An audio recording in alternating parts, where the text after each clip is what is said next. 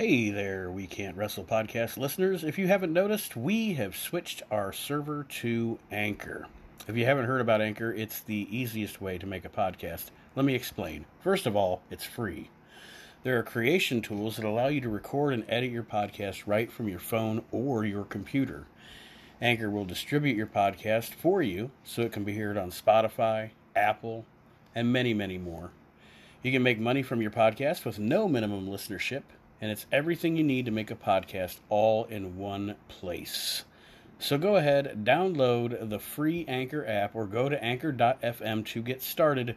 Highly recommended by me and everybody else here at the We Can't Wrestle podcast.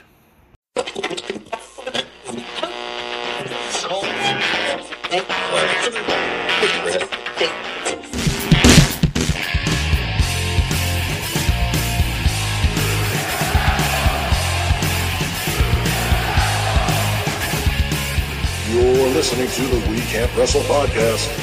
Now it's time for our host, Nate Matson.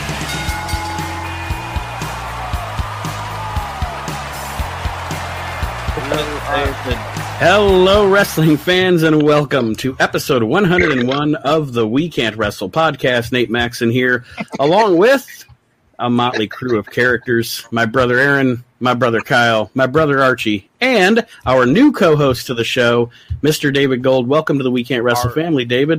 What up? Our step. Welcome to the Thunderdome. Archie says it's stepbrother. This is episode 101. All of these guys were on episode 100, and thank you guys for making that a great episode with lots and lots of downloads. It's doing really good. 19 hours long, right? Actually, it was 5 hours, 47 minutes. Oh, David and I topped that on our first podcast we did with you. Yeah, it like was 11 hours. Yeah. That one was just over 6. Yeah. We all went to the bathroom together on that one. Like, hold on, let's time. record. We're going to Nate's bathroom so he can take a leak. But episode 101 is here, and it is very special. One of my favorite things we do every year. It is the We Can't Wrestle Hall of Shame. Well, not every year. This is the second annual, so we started it last year, and we're going to do it again this year. Each host has 4 inductees to the Hall of Shame this year, and I'm very much looking forward to it. The worst of professional wrestling. Yes. But before we started recording, Kyle had a topic he wanted to bring up, so we're going to talk about that first, and then we'll get into the Hall of Shame. So I'm sure you guys have all seen it. The whole Adam Cole.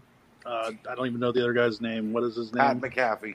Thank He you. used to be a punter for the Denver Broncos, I believe, right? Yes. I think so. I have no idea what you guys are even talking about. He was actually really good, too. But Yeah, So you are.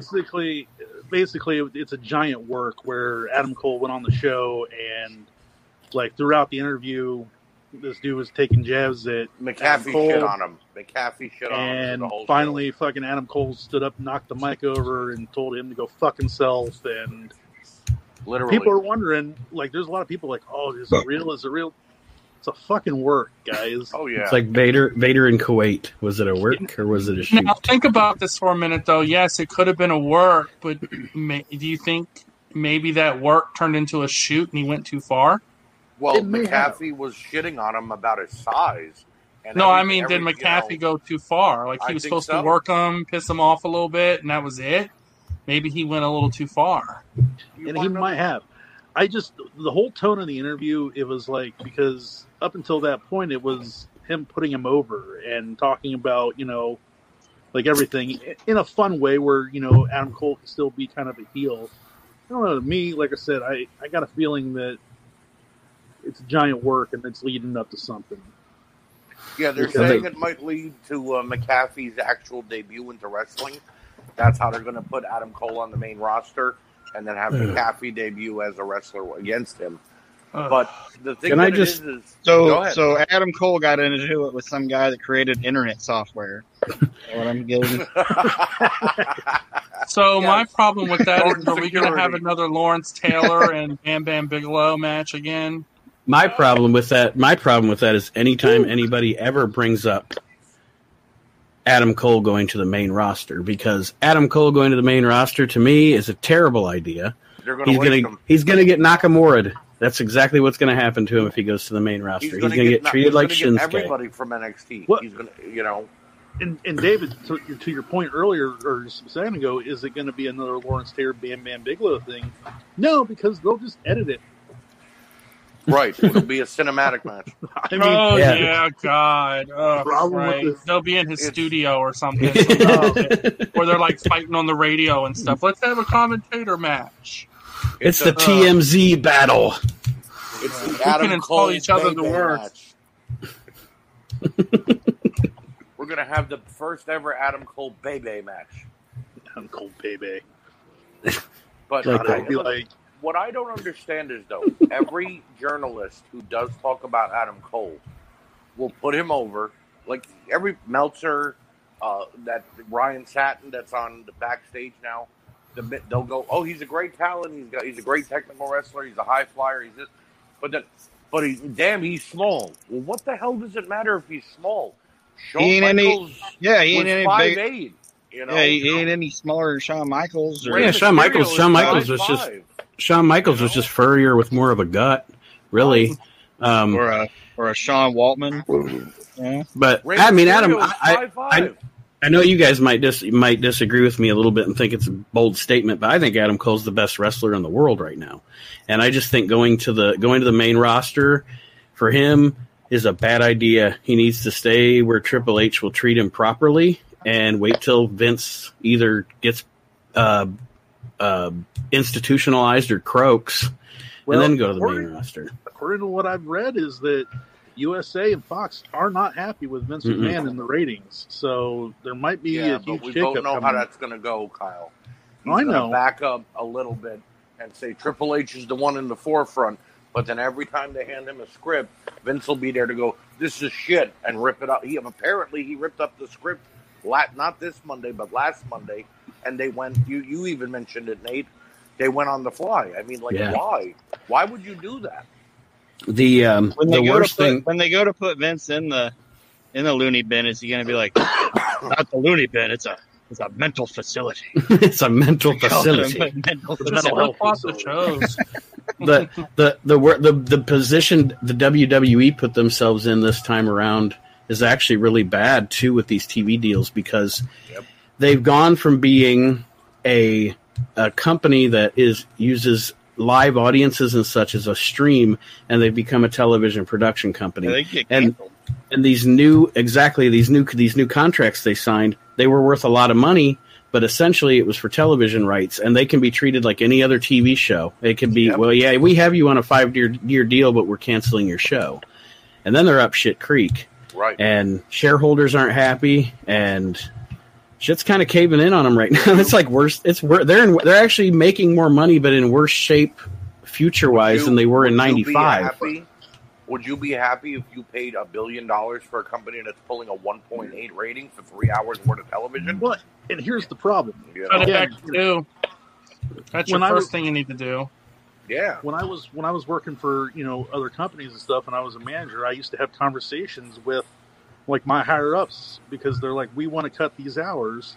Like let's say you had 600 hours, like we want 580 this year, and then next year they want 550, and then the year it's like eventually we're going to run out of hours, guys. Like something has to give here, and I think that's the problem here with WWE. Yeah, they might be making money hand over fist, but wrestling in general now, not just WWE, because if you think about it, the combined audience of in a week, the combined audience of every WWE, AEW show that's on network television or on cable television is not even as many viewers as Raw had in 1997. Right. And that's kind of a sad state of affairs. Yeah, but I know comparing apples to oranges a little bit. I know we're going to bring up the internet viewers and stuff, but what I'm talking about. Is DVRs too. Yeah, the television bit. Well, I think actually I read that if you DVR it. If you DVR it, they add that in later on. Like the original rating is a 1.4, and then they add the rest in, and it goes up quite a bit. That I'm not exactly sure of, to be honest. But I think the biggest problem. But you're still right. I think the biggest problem too we don't have that mainstream attraction right now. No. And well, you don't have Stone Cold Steve Austin, and you don't have but also think about it, like it's not what it used to be, right? In '97, Nate, you had, I mean, people are so sensitive in 2020 now. You can't even fart without people looking at you wrong. And in 1997, it feels like we've regressed and went back to like when it was G, like, you know what I mean? Mm-hmm. Like, yeah. And it's not even that, because like in the 80s, it was technically G, you know, but it was still good. Like it was still what you were watching was the angles were good. The wrestlers looked like wrestlers, and they were interesting. Now it's like ping pong balls and swamp people. Nobody wants to watch that. Well, here's the other thing, and I don't know if this is the case, but is it the fact that we've seen it all? No, and that's not even the case. It's not even that you've seen it all. There's like 10 wrestling angles. Yeah. Always have been. I want your belt. I want your girl. You broke my neck. Yeah, there's like 10 wrestling angles, and it's just the problem. how you present them. Here's and the they're presenting problem them like product. shit. In the 80s, to your point, here's what made it better. In the 80s, G was really PG or PG-13 because the ratings were completely different. They were based differently. And number two, you had 6 pay-per-views a year, 6 major ones, right, that were spread out. And even then, it was at a certain point, it was only 4, right? You only had 4, and then it went to 6. Right. And you had 1 hour to 2 hours of TV time a week spread out between 5 days. And you didn't see Hogan, and let's say Hogan and Macho Man, for example, were going to have a match. You didn't see him in a tag match, and then another and then a 3-way match, and then another match. They were a pre-recorded conversation. We're seeing the same matches. Like, let's say it's Aaron and Archie versus me and Nate, right, at a pay-per-view. On Raw, you're going to see Archie versus Nate and David versus Aaron. Like, why are you doing that? You're not. You need to save that for the big show and build a storyline. The thing is we should be attacking each other, cutting promos. 1 week the heels get over, the next week the faces get over. That's how it built an audience. And you're absolutely right. It's oversaturation. It's 50-50 booking. 50-50 booking kills characters, kills main eventers. That's how you don't make a star. And also, and I've said this on the show before, as much as we all in the moment loved the Attitude Era started the death of wrestling. Because, to your point, David, it started where you see your main eventers in main event matches every week. The Monday Night Wars started us down the road where we've come. They started us down the road to where we're at now. Because it changed the business, and I think for the worst. It was fun at the time. We had a great time watching it then, but it started this. Here's another point I want to bring up. Could it be also a fact that, like with the internet wrestling community, okay? Like you had John Cena, who was decisive, and everyone's like, he's burying all the young guys. Could that force the hand of Vince and everybody else now where it's like, well, we can't push this guy because if we do, they're going to think that we're burying everybody else. No, because if that would have been the case, Roman Reigns would be on TV right now, and they're allowing Roman Reigns to stay home because he's afraid of COVID and he doesn't want to infect his family. I think Vince would have offered him a crazy amount of money to be on television right now. It's not about pushing. David mentioned something about the ratings being different in the 80s. The ratings were also different in the 90s. The only thing that the ratings used to do in the 90s was tell you how many people were watching. You know what I mean?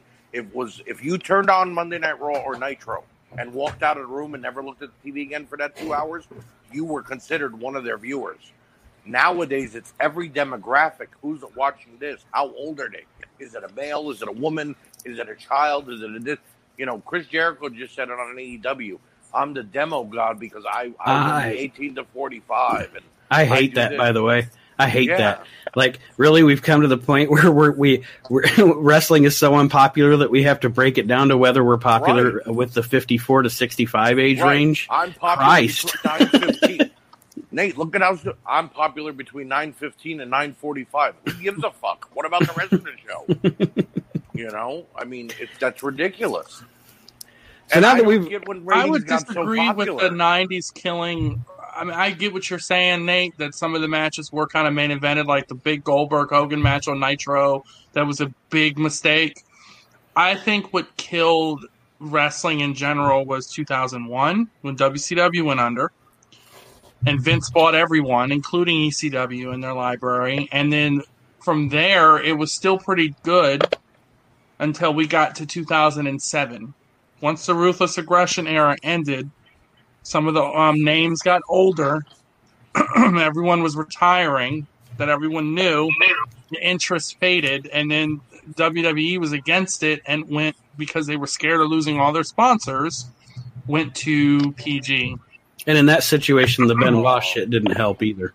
No, it didn't. But I don't want to get into that whole why they went to PG. Let's be honest; it had nothing to do with their sponsors. They could have found other sponsors. It had to do with Linda McMahon running for Congress.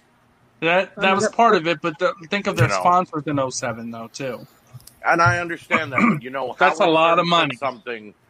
I don't know if anybody ever watched the movie Private Parts with Howard Stern. Mm-hmm. Great movie. Come to him and they say, vomit. They come to especially the speaker scene. You just lost us Tire World. And he looks at him and he goes, the Tire World sucks. Who gives a shit? Guy walks in 5 minutes later and says, we just got Tucky's Pizza. And he goes, I love Tucky's Pizza. I eat there every day. If you lose one sponsor, oh shit, we lost Snickers on Monday. You're going to get 5 others that are willing to buy that ad space and become a sponsor. If you're doing a good product. You have the shit now anyways that you did in the Attitude Era. Come on. You know what I mean? I get I agree. People are too sensitive. They're publicly traded, so they can't take risks. I think is the problem, or they feel like they can't take risks.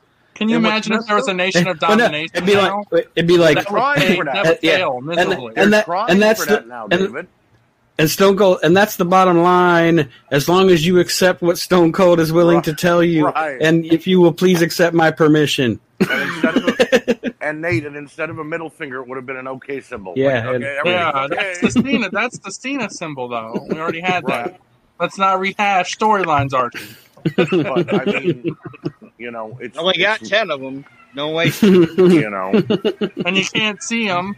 So. What's interesting is that if you look at 2001 or 2001 in WCW, and now WWE is going down the same path. Because they don't have any people that are breakout stars, because for the last, how many WrestleManias have we had? Here comes The Rock. Here comes, Undertaker. Here comes John Cena. Here comes Shawn Michaels. Here's Stone Cold. Here's... Well, and nobody gets over because they only book 2 people at a time to get over. Everybody else is booked in 50-50 boring storylines. Right. And... nobody gets over because, again, 50-50. Nobody gets over because, high spots are only high spots when you do them in appropriate times. When your entire match is a fucking high spot, Kenny Omega, it's not a wrestling match. It's a goddamn trampoline act. Well, that's why nobody's over. 2 words for you. Suck it. As long as you give me your consent, please fill out this form. I will say... I want you to know that I'm not telling you or forcing you. And I hope your permission. I hope you and I agree on that one person, David. You say who it is, and I'll tell you if I agree. To me, they're booking one person correctly, and that's Bayley, because I hate her and I want her to lose her belt so bad, and that means she's doing a damn good job at it. And I agree that I like her and Sasha. They're a great heel act, but I thought, to me, the person they're booking properly right now, like a real wrestling champion, is Drew McIntyre. McIntyre's great, but I would like to see Walter come up. You can't mess up McIntyre, though. It's McIntyre. You can't mess up Walter either. Right. That's what I'm saying. Exactly. If they brought Walter up to the, let's say, what is it, SmackDown brand, right? Raw, right? Braun has I don't even remember the damn belts anymore. That's how bad the product is. They got too many. There's too many right now. We don't know where Braun is. He's in a spot. Oh yeah, what a joke. Anyways, I think the problem is too that we can tell that WWE doesn't give a shit about their storylines. Look at the whole Bobby Lashley and and Rusev and Lana thing. Well, I like what they're doing with MVP, though. He's a great manager. I like No, that. he is. But he's in the front of the storyline right now with the U.S. title around his waist. I like that, though, because it makes me hate him. So he's doing a good job. Yeah, but he wasn't that over 10 years ago. He's not that over.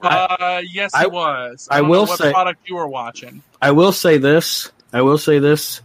I do enjoy MVP now a lot more than I did 10 years ago because I did not like him. I found him very boring back then. For some reason, his character. Did you watch his stuff with Flair and all his other stuff 10 years ago, though? Well, that was with Flair. Anybody was gold with Flair. Well, Flair was going out, though. MVP looked golden. And I'm by no means saying the guy sucked at all. He just was not. He's more over with me now than he was then, I guess is my Let me ask you this, Archie. Did you like JBL's title run? I don't like JBL to begin at all. But did you think he was a great heel who held the title and did a good job? He was a believable heel, and he worked great as champion. I had no problem with his title run. I thought he was great as champion. JBL was awesome. He had one of the great heel title runs of probably at least the past 20 years because you watch his matches and every time he walks out champion, but he left a loser. Like he's covered in his own blood. He has no idea. Right. He just won the match. He did a great job. Big slammed him through the ring and he crawled out under the Right. And you're like, and he's like, and Big Show's like, son of a bitch. See, Nate has mentioned the last couple of shows 50-50 booking, and I agree with you, Nate. That was the great thing about the NWA in the 80s and the WWF in the 80s. There was no 50-50 booking. Flair lost every night of the week. For 7 days in a row, Flair lost up until they got to the pay-per-view. And then he would pull a chicken shit heel move and get the win so that he could still be champion. So Ric Flair was never booked to win unless he was in an 8-man tag with the rest of the Horsemen. Right. On the WWF side, Hulk Hogan was booked strong. Hulk Hogan never lost. You either give me a champion that never loses or you give me a champion. I mean, on Raw a couple weeks ago, Bayley and Sasha Banks beat Asuka and Nikki Cross. I said, okay, that means Sasha's going to beat Asuka, and Bayley will lose to Nikki Cross at the pay-per-view. At the pay-per-view, it was the exact opposite. That's not proper booking. Right. Absolutely. You know? Absolutely. But does anybody remember the promo when Vince introduced the NWO? He's going to inject poison. Well, guess what? It's 2020, and Vince is injecting poison only without the NWO. The poison finally took hold. Now, speaking of shitty things in wrestling, let's talk about this Hall of Shame and get this thing going. That. David, what is your first inductee into the 2020 We Can't Wrestle Hall of Shame?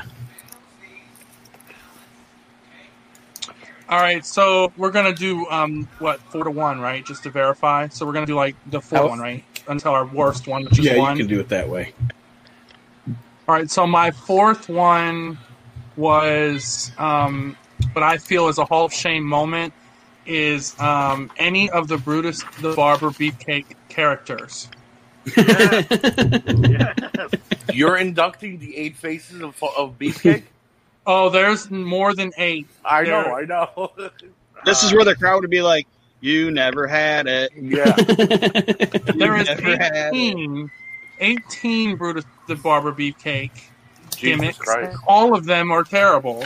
And I'm not going to hold you guys up for 20 minutes going through all 18 of them. Oh, please, let's. Dizzy Hogan. You have the Zodiac, the man with no name, the man with no face, the Mariner, Eddie Hogan, Eddie Golden, Ed Boulder, Dizzy Hogan, Dizzy Golden, the Disciple, the Clipmaster, the Butcher, Brute Force, Brother Brute Eye, the Booty Man, Big Brother Booty, Baron Beefcake, and Brutus Beefcake. If he would have just went with Baron Booty, he might have hit one, maybe. The Beef Booty would have been good too, or Beefy Booty. The funny thing is, the one that I liked the most is Brutus Beefcake when he was the barber in WWF. After that, it went downhill. I feel like I have a brother in arms right now. I don't know if David, you go back and listen to our archives, man. I fucking skewer that motherfucker at least every other episode. Well, and the sad part about it was, like, as a joke, I was like, "Oh, let's get Brutus Beefcake in the Hall of Fame," because I didn't think it ever happened, and it did. Like, when you're a kid, and like there's a wrestler that you like, and then you get older and you look back and you're like, I don't know why I even ever liked that guy. Because you're little and dumb. Even when I was a kid, I was like, Brutus Beefcake's fucking trash. I didn't even like him when I was 5. I was like, this guy fucking sucks. His figures are even bad. They couldn't make a good Brutus Beefcake figure. And when Jake the Snake was on the barber shop, and Jake has that snake, and Brutus Beefcake goes, "What do that could? What do that good to a normal What man? could that do to a normal man?" Like, he's such a fucking idiot.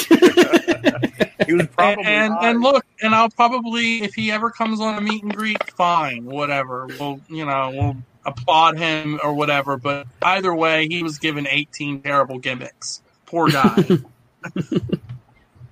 The man with no name. You know what? My biggest contention. I'm sorry, Aaron, but my biggest problem with anything, and it was the same thing with Chris Candido. Although Chris Candido was very talented, but the man with no name is a fucking name. The only way that works. The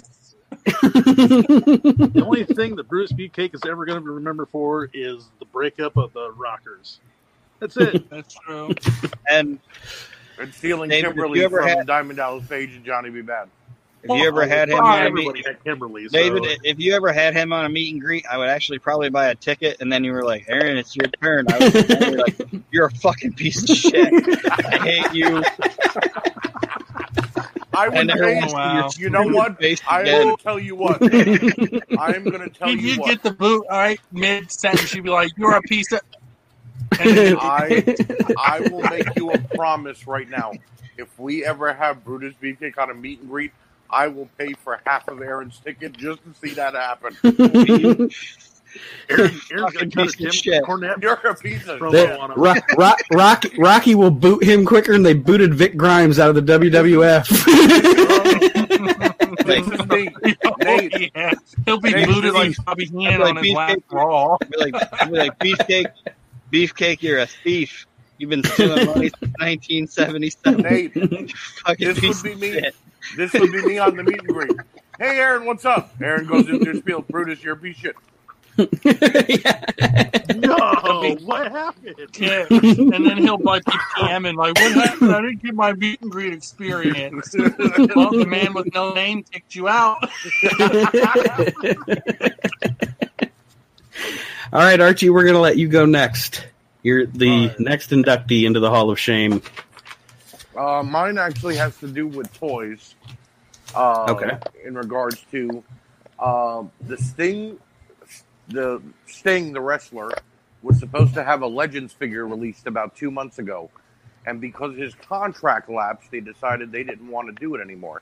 So I am inducting Mattel for not releasing the Sting Legends figure when they should have.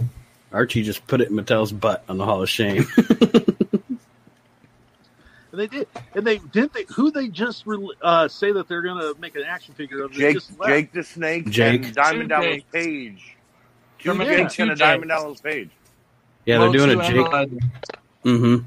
And you're telling me you can't do Sting? Okay. They couldn't have offered Sting like a couple $100,000 just to go do a face scan? You know what I'm almost wondering happened is, I'm almost wondering because they were going to go with the Crow gimmick paint, that maybe whoever owns the Crow and stuff like that was like, hey, yeah, so they've released dozens of Crow Stings, though. I'm saying now. I'm saying... Oh, maybe. No, they have the rights to that. They can release the Crow Stings. That's been released. Yeah. But it was just annoying. It's like I think it's just because Sting went to them and didn't want to renegotiate his contract. I think it's on Sting's side more than WWE side. Well, which is fine. Because, I mean, having him lose to Triple H at WrestleMania, I'd stick it to him, too. Yeah. Yep. My favorites. That's my favorite. It's my new favorite thing. I obviously didn't hear the guy say it, but it's my new favorite thing that somebody said Scott Hall ever said. My first, before it was the shit with, if you guys want to look something up, just hear Scott Hall talk about Roddy Piper. It's fantastic. But Kevin Nash said that they were practicing that match at WrestleMania. They were practicing, and Scott and Nash were standing on the ring, and Triple H was like, "Yeah, and then the DX will come in, the NWO will come in, and this will happen, and this will happen. Then I'll hit you with the sledgehammer, and then I'll pin you 1, 2, 3." And Kevin Nash looked at Scott Hall looked at Kevin Nash and said, "Man, Sting needs to get a better lawyer." Ever you gonna fucking leave? What the fuck? Sting needs to get a better lawyer. Great fucking line. Did the fucking guy ever win a match in the WWE? I don't believe so. He had two, and he lost both of them. Way to treat him. Beefcake has a better record. All right, Kyle. All right, so my first inductee into the Hall of Shame is WWF Niagara Falls. Oh, that's a deep cut. What in the actual fuck were they thinking with this thing? Wow. Like, not only, okay, so it's Niagara Falls. It's a destination for people to go, like, on their honeymoons and stuff. Why in the fuck did they ever think that, like, putting a WWF Niagara Falls would be a great fucking idea? It's good shit, pal. No, it ain't. No, it fucking ain't. Like, that is the problem with Vince and shit. Like, he thinks that, like, for some reason, it's like WWF New York. Like, what? Really? Can I tell you something really funny? Actually, Yeah. what's funny to me. So, as we're doing these, obviously I'm writing down inductions so I know who we inducted. And because we were having that conversation and I said, "That's good shit, pal," while I was writing that down, I wrote, "Kyle inducts WWF Niagara Pals." So I'm gonna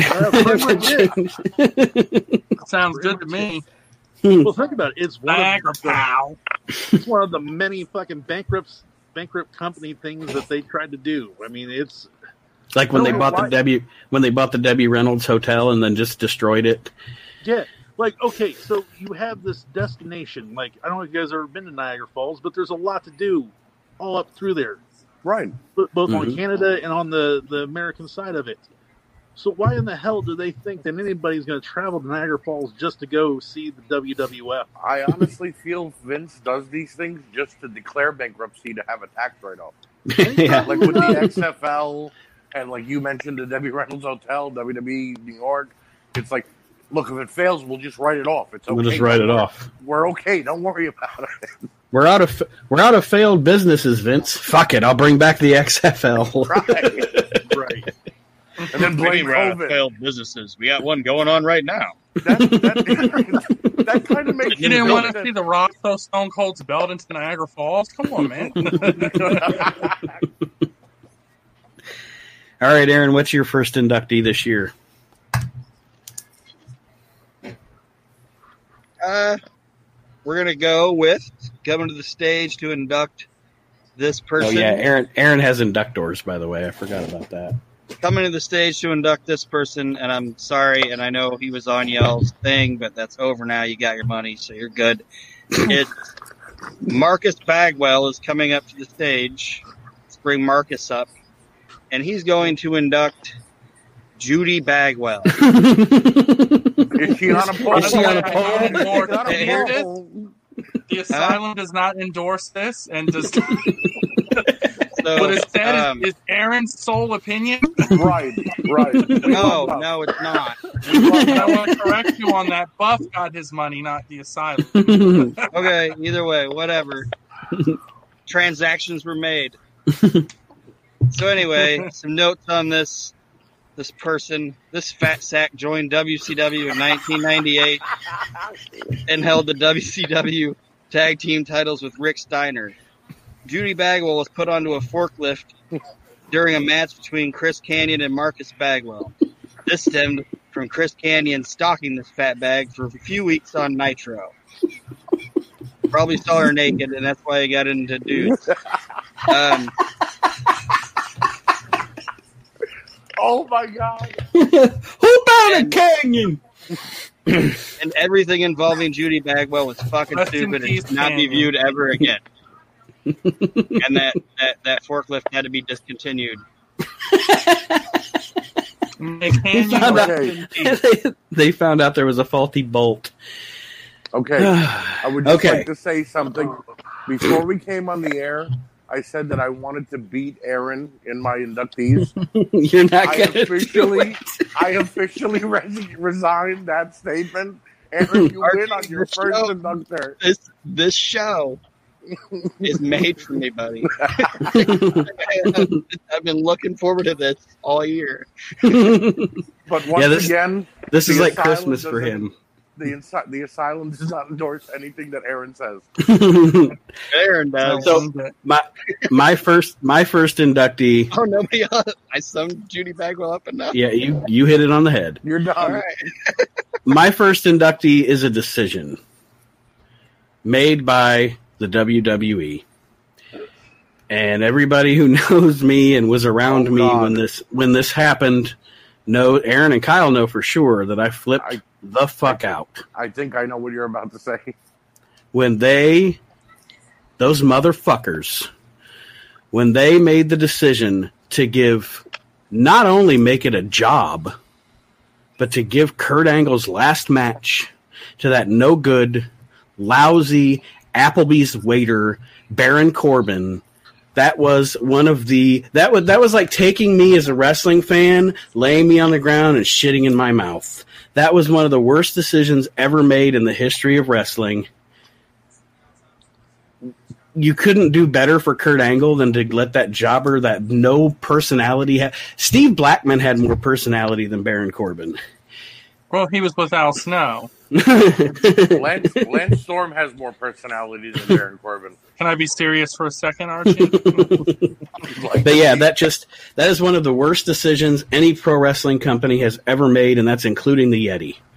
And it was just, I was so mad when that happened, and I didn't induct it last year, but I figured I'd induct it this year into the Hall of Shame. I'd like to point out that when you were yelling at how bad Baron Corbin was, Kyle, myself, and David Gold all had the same face.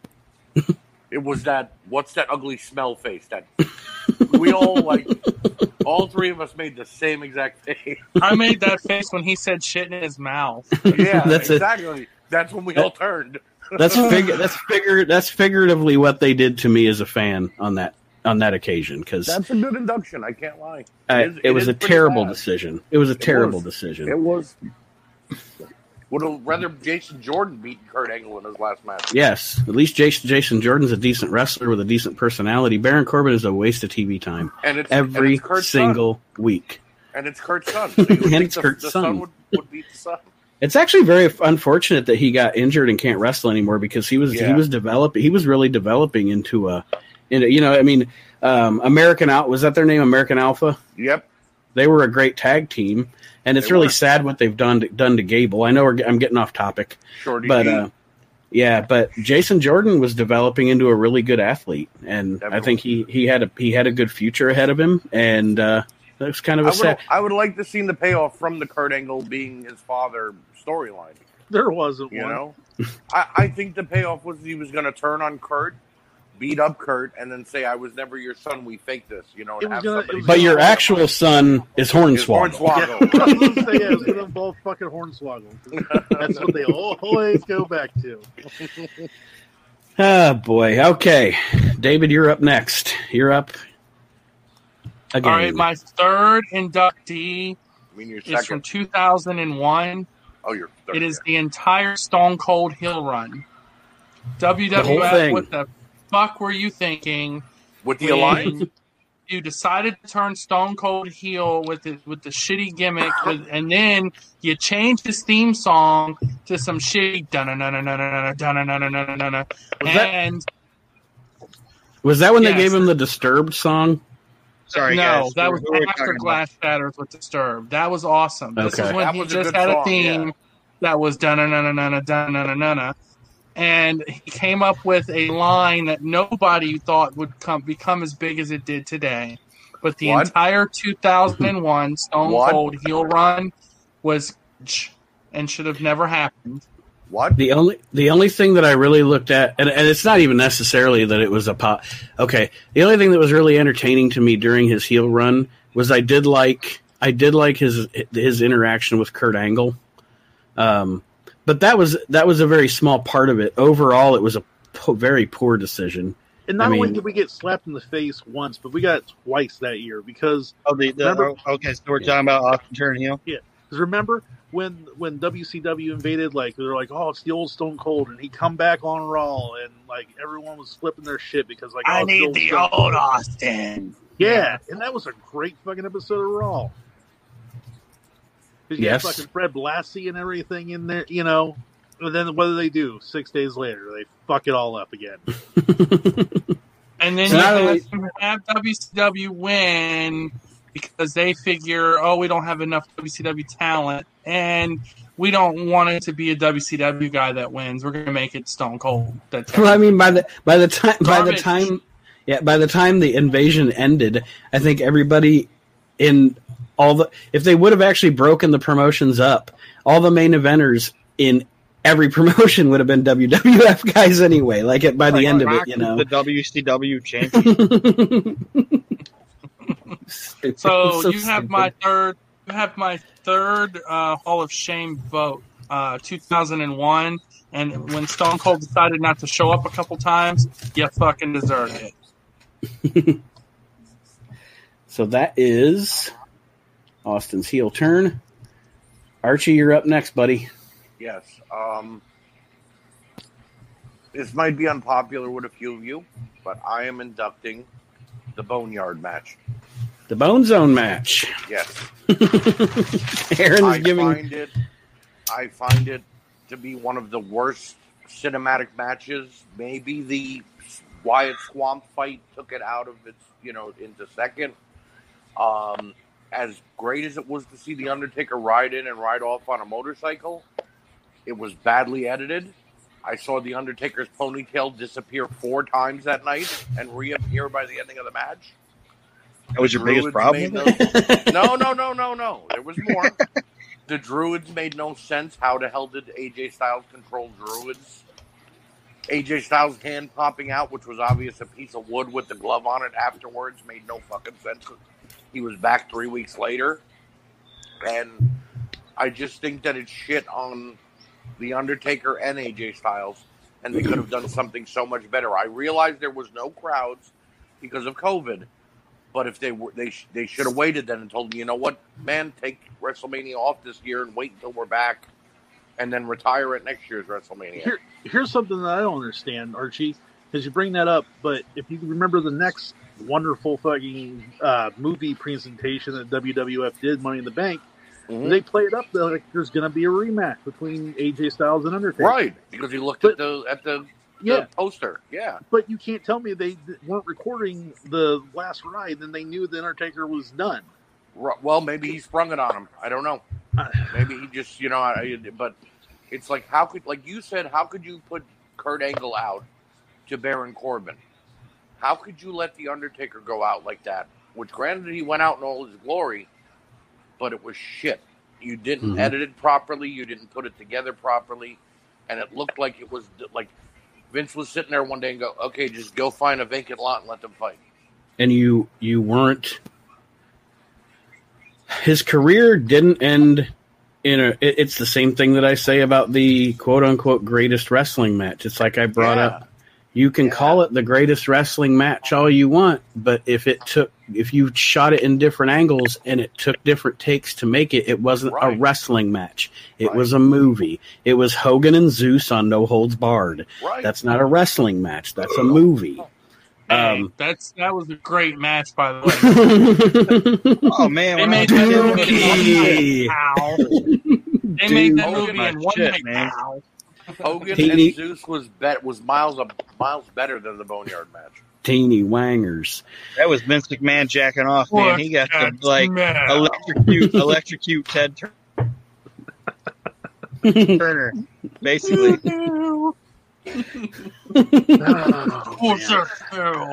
But yeah, I agree with you, Archie, on that. This is going to sound stupid, maybe. This is definitely going to sound stupid to anybody but me and my mindset. But I was more, even though I didn't like it, I am more pleased with the Swamp Thing, and not the show. But and here's why, because like I said last week on the live show, that Swamp Thing wasn't a match. It was a vignette. Right. It was, if you would have broken that up through a TV show, it could have been vignettes. The Boneyard match was perceived to be a real fight. Yet, you got a camera showing the Undertaker on his motorcycle coming in there. You've got different camera angles. It was just how the hell did AJ Styles hear him coming from a mile and a half away? Yeah, you know what I mean. Oh, he's coming, and then all of a sudden, there's the Undertaker down the road. I ain't never heard a chopper coming from a mile and a half away. I'm sorry, But it's like you said, Art. You could change the Swamp Fight match into a vignette. Money in the Bank was good because it was comically good, and the Wyatt and Cena match gave us the NWO Cena and all those little perfect little moments.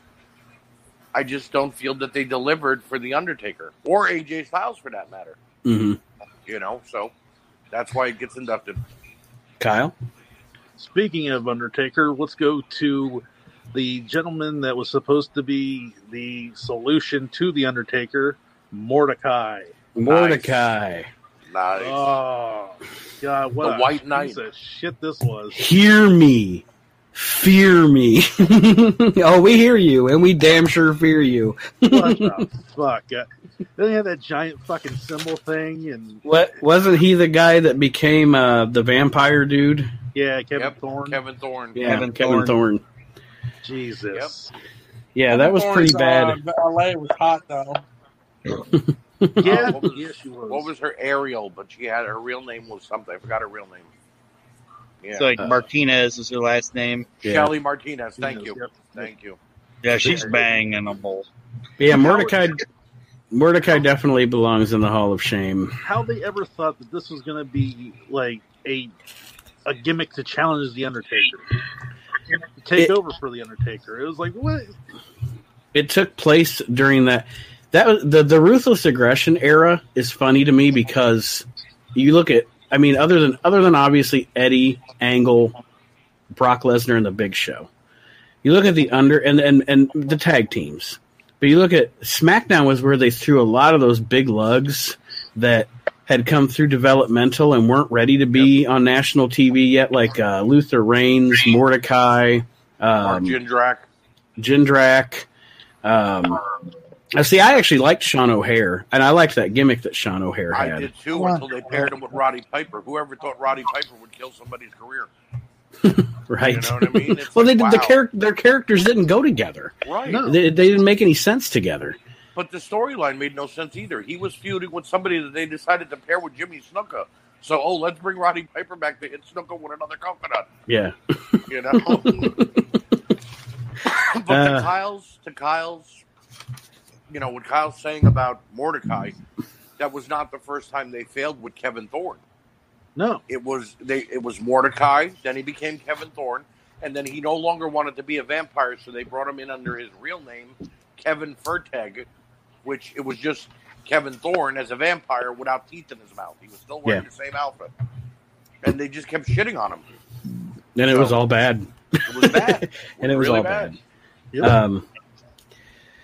So there you go, Mordecai. Welcome to the We Can't Wrestle Hall of Shame. Anything else on the anti-taker there, Kyle? All right. That right there says it all, the anti-taker. Hey, this is a national treasure and the real world's champion, Nick Aldis. And just when you thought that every possible wrestling podcast name in the world was taken, Nate comes in with a clinch with the We Can't Wrestle podcast. Based on Nate's unbelievable level of praise for me, I would go ahead and say that Nate sounds like a knowledgeable, smart, trustworthy human being, and his expertise should be lauded and appreciated by all of the listeners of the We Can't Wrestle podcast.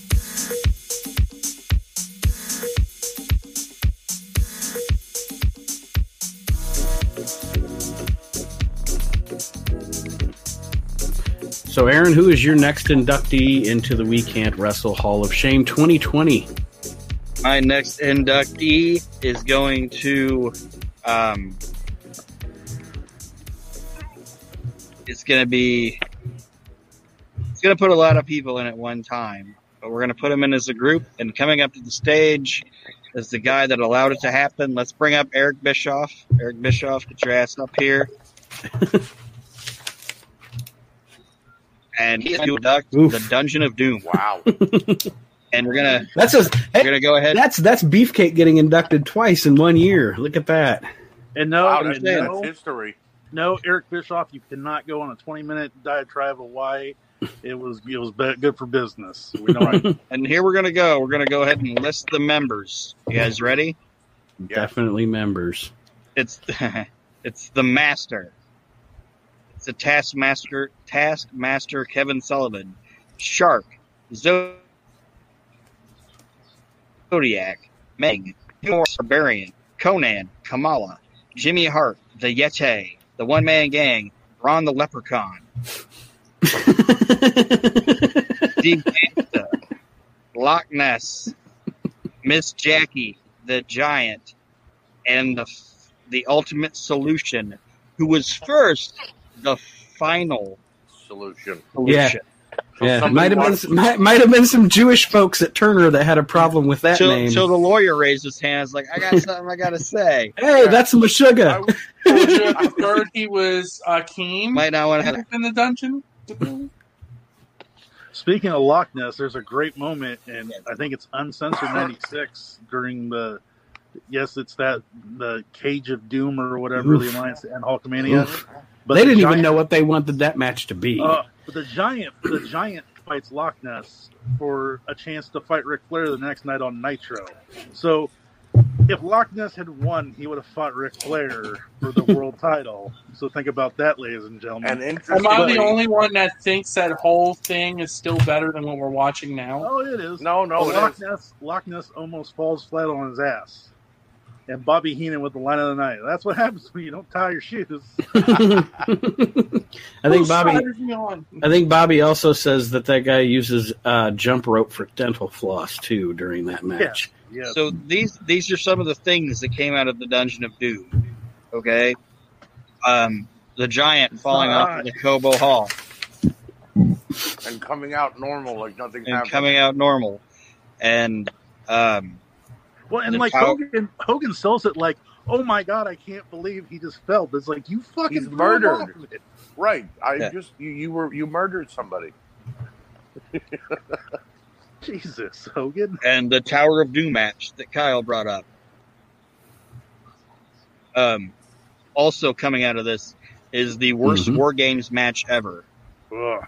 This is the lineup of a War Games match. Hulk Hogan, Randy Savage, Lex Luger, and Sting. Which sounds okay. That's a good team. We're supposed to have Vader on it. Versus, oh God, Kamala, the Ugandan Giant, the Zodiac, Shark, and Meng. That was a War Games match. I'll be honest, Shark and Meng aren't too bad, but Kamala and Zodiac, not so good. And that's what I'm saying. There's some talented people in this Doom shit, but it's Did you by any chance mention fucking trash? And then, like, Hogan putting his hand in there, and he's like, the water. It's not hot. It's bubbling, but it's not hot. Did you mention Max Muscle as a former member? Oh, Max Muscle. He was in there, too. For, like, the last month. Yeah, I think he killed himself because of it. And then... But like, Hogan... No, let's not floss or get past this point. Like, Hogan sticks his hand in it, and he, like, pulls it back, and he's like, yells, ah! Right. It's not hot. What did that mean? Can we not conveniently forget that Hulk Hogan said as he was standing in the arena, I'm going to enter the Dungeon of Doom. And then he entered the Dungeon of Doom. Was the Dungeon of Doom in the fucking bathroom? How did he get to the Dungeon of Doom? Right. It was obviously it was so stupid. Right. And then everybody's in their tights. Like, even when Vader comes in to help him, Vader's in his tights. You know, it was just all so ludicrous. Right. And it was essentially, the whole thing was Kevin Sullivan jerking Hulk Hogan off anyway. Right. It was all to appease Hogan's ego. And guess who brought it down? who brought down the Dungeon of Doom. Aaron, you got a little lag there. Well, yeah, you're right. He was because the entire time was a spy. huh? That's what you turned. The Booty Man was a spy. Hogan, made the Dungeon of Doom with Kevin Sullivan, but yet you were a spy all along. For what? What were you spying on? The Dungeon of Doom wouldn't have existed if you didn't turn on Hulk Hogan. That's like entrapment. That's like going to a bad neighborhood, looking for drugs, and then calling a cop. Because Hogan didn't have anything else better for him to do. He's like the mentally challenged friend. Like, you go over here and fucking you check out, you spy on that Dungeon of Doom. But I guess the stupidity of Brutus also is during the first NWO pay-per-view, him running out with a cake celebrating Hulk, the NWO winning the world title. And then beating the shit out of him. 6 months later, he comes back as the Disciple. So he was famous for getting beat up by Hogan and then coming back as his best friend again. That guy made a fucking career out of being Hogan's toady. Right. And then let's not forget the fact that it's Bagman. That's what he was. The Ultimate Warrior mind controlled the Disciple, and he was on the Warrior's side for a while. Right. Like, what the hell? but Kyle, that was Brutus's best thing, Disciple. Kyle, you're leaving out the best part, though. The way they changed the Disciple to be a member of the Ultimate Warrior, they wrote on his vest. Yeah. That's all they did. They put O on his vest, and that was enough to change him. You're right. God. How are we going to change Brutus tonight? We're going to change his vest. Here, throw this one on. But Aaron, you're correct. The Dungeon of Doom was a heaping pile of shit, and it is now the next inductee in the Hall of Shame. My next one is also a storyline / stable. Anybody that listens to the show on a regular basis knows that my least favorite year, before 2007 probably. We don't talk about after that, but my least favorite year in the history of the WWF was 1999. 1999 was a bit of hot garbage.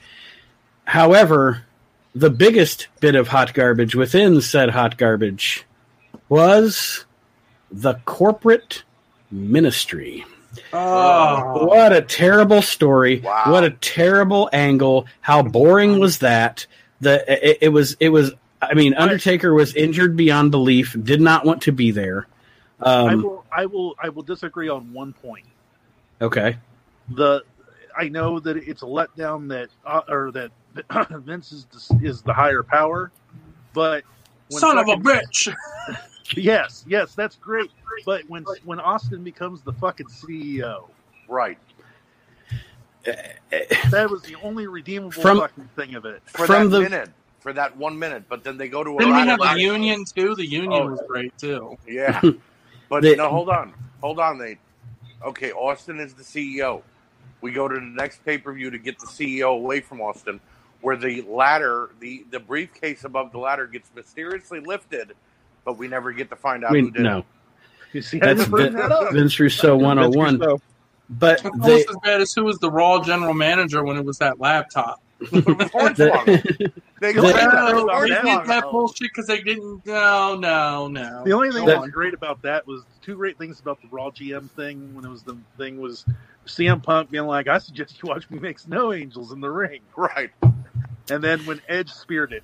Yes, when he beat it up, definitely. The corporate ministry was stupid from the beginning. It was stupid from its impetus because, this man is the Lord of Darkness. He sits upon Satan's throne, right? And his whole thing is, I want to be the CEO of the WWE. I'm going to take your company, Vince. What a stupid idea for an Undertaker angle. Years and years ago. See, like years ago, they did a magazine, and I still have it, and I'd have to find it. But it was like they just did like that Last Ride thing on the WWE Network, where it was like they were like going into like the actual follow Mark Calloway around and everything. Well, this magazine was like a big deal because it was like the first time like Mark Calloway sat down and did like interviews and like took people into his house and all this shit. And he actually talked about the ministry angle, and he said he fucking hated it. And the reason he hated it was because his character was the Undertaker. He was unstoppable. He could not be defeated. He was the dead man. And he needed like 15 guys to run in and help him win his matches. Mm-hmm. Like, he fucking hated it. And during that time, he had the worst matches of his career, and the whole thing was just garbage. It was just garbage. Well, I mean, so, I'm forced to disagree, but that's my opinion. I'd like to go back to what I said about the whole Brutus Beefcake being the spy in the Dungeon of Doom. The reason The Undertaker started the ministry was because he was supposed to be shooting on Vince McMahon. You know, the reason it started. Undertaker does the shoot interview on Raw and says, I didn't run to WCW. I stayed here with you. I'm loyal, and you shit all over me. And then a couple months later, here's the Ministry of Darkness. To all of a sudden, now it's Vince McMahon that put all this together. Why was that the end game? Yeah. And then it led to The Undertaker teaming with The Big Show. And we got that oh-so-great promo about how they drove out to the desert on bikes. And he told you that was the most incoherent, drug-induced promo I've ever heard in my life. And I heard the Ultimate Warrior cut some pretty bad promos. But I did like that Buried Alive match against Mankind and The Rock. That was awesome. Those were good. And the SummerSlam match against Austin. But I'll say this. That was 98. The dumbest thing that they did during the entire ministry thing, do you know what it was? Hanging the Boss Man? No. Well, it was pretty dumb. But it wasn't the dumbest thing. The dumbest thing they did was, if you remember, they had Austin down, okay? And the fucking higher power shows his face to Austin and then closes it and leaves. And then the next week, he takes his hood off and reveals it's Vince McMahon. You guys know that? Right. Remember that? Mm-hmm. So he shows Steve, closes it, and Austin's like, what the fuck? And then the next week, why wouldn't Steve Austin walk out right away and be like, it was fucking Vince? Well, Austin that's how they explained him becoming CEO, because he was at Titan Towers getting the CEO credentials from Linda and Stephanie. Also bad, and now in the Hall of Shame. Yes. David Gold, you're up next, my friend. All right. Let me see. Let me pick. Which one do I want to do first? I'm going to have to go with a decision they decided to make, and I believe this was a little bit after the Ruthless Aggression era, putting the World Heavyweight Championship on the Great Khali. Ooh, bad one. Ooh. Bad one. That makes my Hall of Shame. Your champion. It looks good on paper. Having The Undertaker and Kane and a bunch of, guys that were still kind of doing all right in their careers. I mean, they were getting towards the latter part, but they still had a couple years left in them. Having them job to the Khali. The way he held the belt upside down when he held it up. The way he couldn't move. His mouthpiece was terrible. They didn't even give him a good manager. The way he couldn't move around the ring. Yeah, and just in general, like even his figures suck. Fucking hard camera. Even his figures suck. I mean, now correct me if I'm wrong. He won that in a battle royal when Batista surrendered the title, correct? He won it in a battle royal, but he defended it multiple times and still won. No, but Batista couldn't defend. He was injured, and he gave the belt up. There's the story of the early to mid-2000s. Batista's hurt. The run should have never happened. WWE lost their fucking minds. They were trying to get the audience in India to buy in and get on Indian television. That's what they could have done that in a completely, entirely different way. Even the people in India were like, "What the fuck?" Think about, like I said, go back and watch that where like Sean is telling the Great Khali, like, "No, it's that camera." Right. Fucking wandering around like he's a doofus. Like, Made what? the Great Khali forever live in the Hall of Shame. The and Indians- then to double back on that, when they The changed Indians it, weren't even like Oh yeah, you went. the Indians. The Indians weren't even like, look, Khali's not our favorite wrestler. We love Mantar.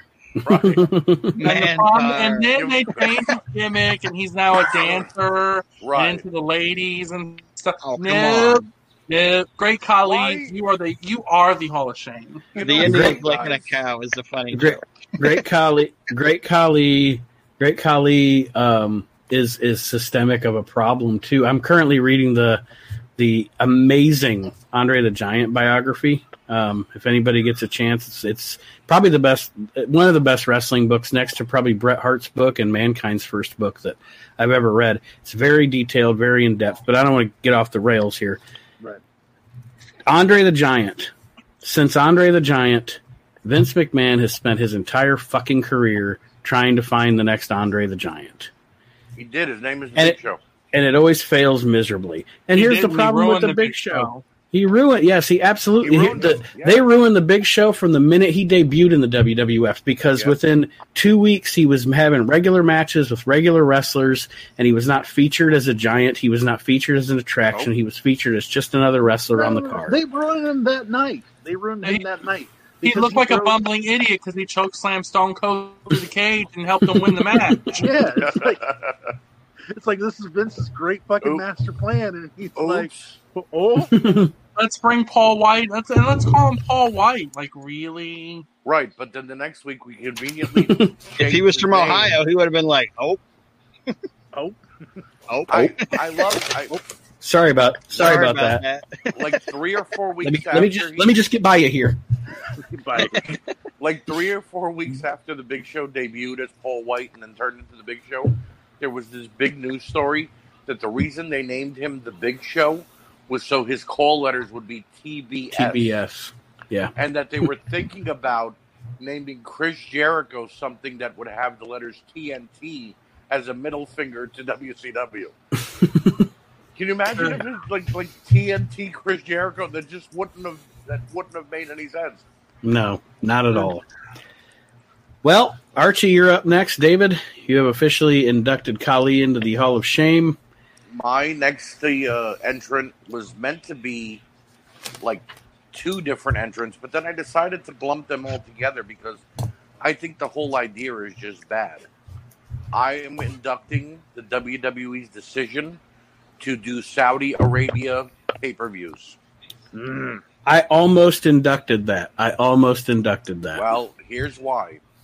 They're not getting a good product out of the people they're bringing there. The Undertaker has had 3 bad matches there. Goldberg almost died in one of those matches because he concussed himself early on. If I can add to that, Archie, I would tell you that when they did the first show, they asked for Yokozuna. Yes. They asked for Hulk Hogan. They asked for the Ultimate Warrior. They asked for the Ultimate Warrior. They asked and for what did dead Vince give him? wrestlers. He gave him Akibono. Right. Here you go, pal. He didn't just give him. He didn't how just about give the him fact Akibono.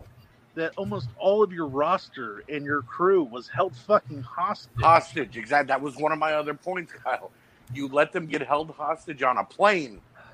The plane sat there on the tarmac with them in it, sweating to death. How about we go to a place that knows Yokozuna passed away? And hold on. Vince is on his private jet going, I sure hope the boys and girls that are left for Saudi are going to be okay. Jesus. Like, really? And let's get to the meat of the matter. Not only all of those things, but you're taking money from a country that still treats women like it's the fucking 1400s. And kills people. You're taking barbarians, essentially. It's barbarians with fucking money. That's what Saudi Arabia is. Not even a fucking month after, they fucking killed somebody and chop them up. Right. Oh, and what's WWE's like, oh, well. Hold on. A month. You're saying a month after. Okay. Last show. They're stuck there on the tarmac. They're held hostage. Vince is already home. Everybody gets home just in time for Monday Night Raw. What does Vince do on Wednesday? Signs a $50 million contract to go back again. Mm-hmm. I've never watched a Crown Jewel, and I never will, because just based on principle. Just based on principle, I'll never watch one. David mentioned we want Yokozuna. They gave them Akibono. One of the pay-per-views they did there, they asked him to bring the Ultimate Warrior. What did they do? Hey, Luke Gallows, go put on that famous face paint that you used to wear in Japan. Yeah. Maybe they won't be able to tell the difference. Go be the ultimate Luke. You know? And then the only thing that came out of it, but then they shit on it, I'm going to go back to the Boneyard match. They started the Undertaker AJ Styles storyline in Saudi Arabia. Mm-hmm.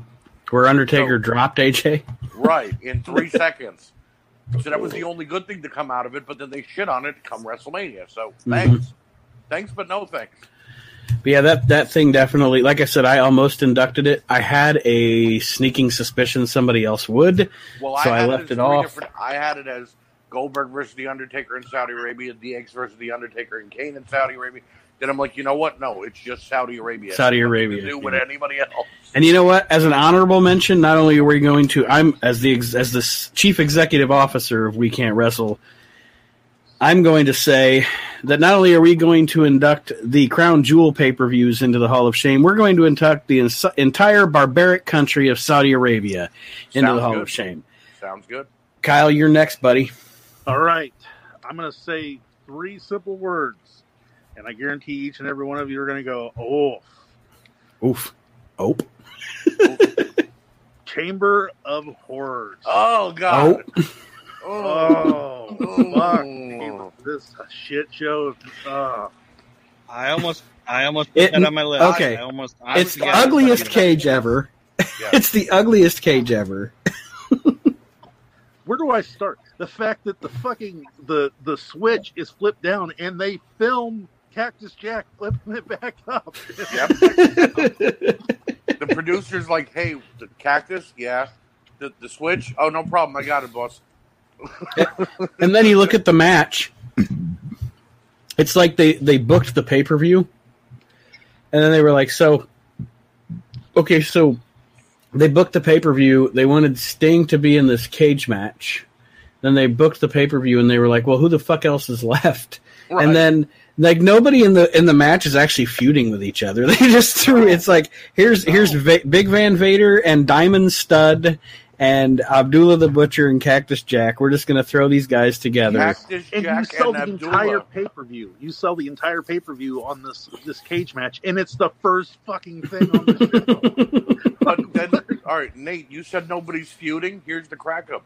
Abdullah the Butcher and Cactus Jack are actually feuding during this pay-per-view. But they're on the same team, and they're beating the shit out of each other. Nobody's feuding with each other on the opposite teams. Right. And then Abdullah Butcher gets electrocuted, and there's a fucking fireworks show. Yeah, he gets electrocuted, and it's more like a Roman candles going off. What the fuck, guys? But to his credit, he is shaking. It was somewhat entertaining, though. But isn't Abdullah shaking even when he's sitting still? I mean, he's he's just blobbing around, you know. I would shake if you could put a quarter in my fucking head.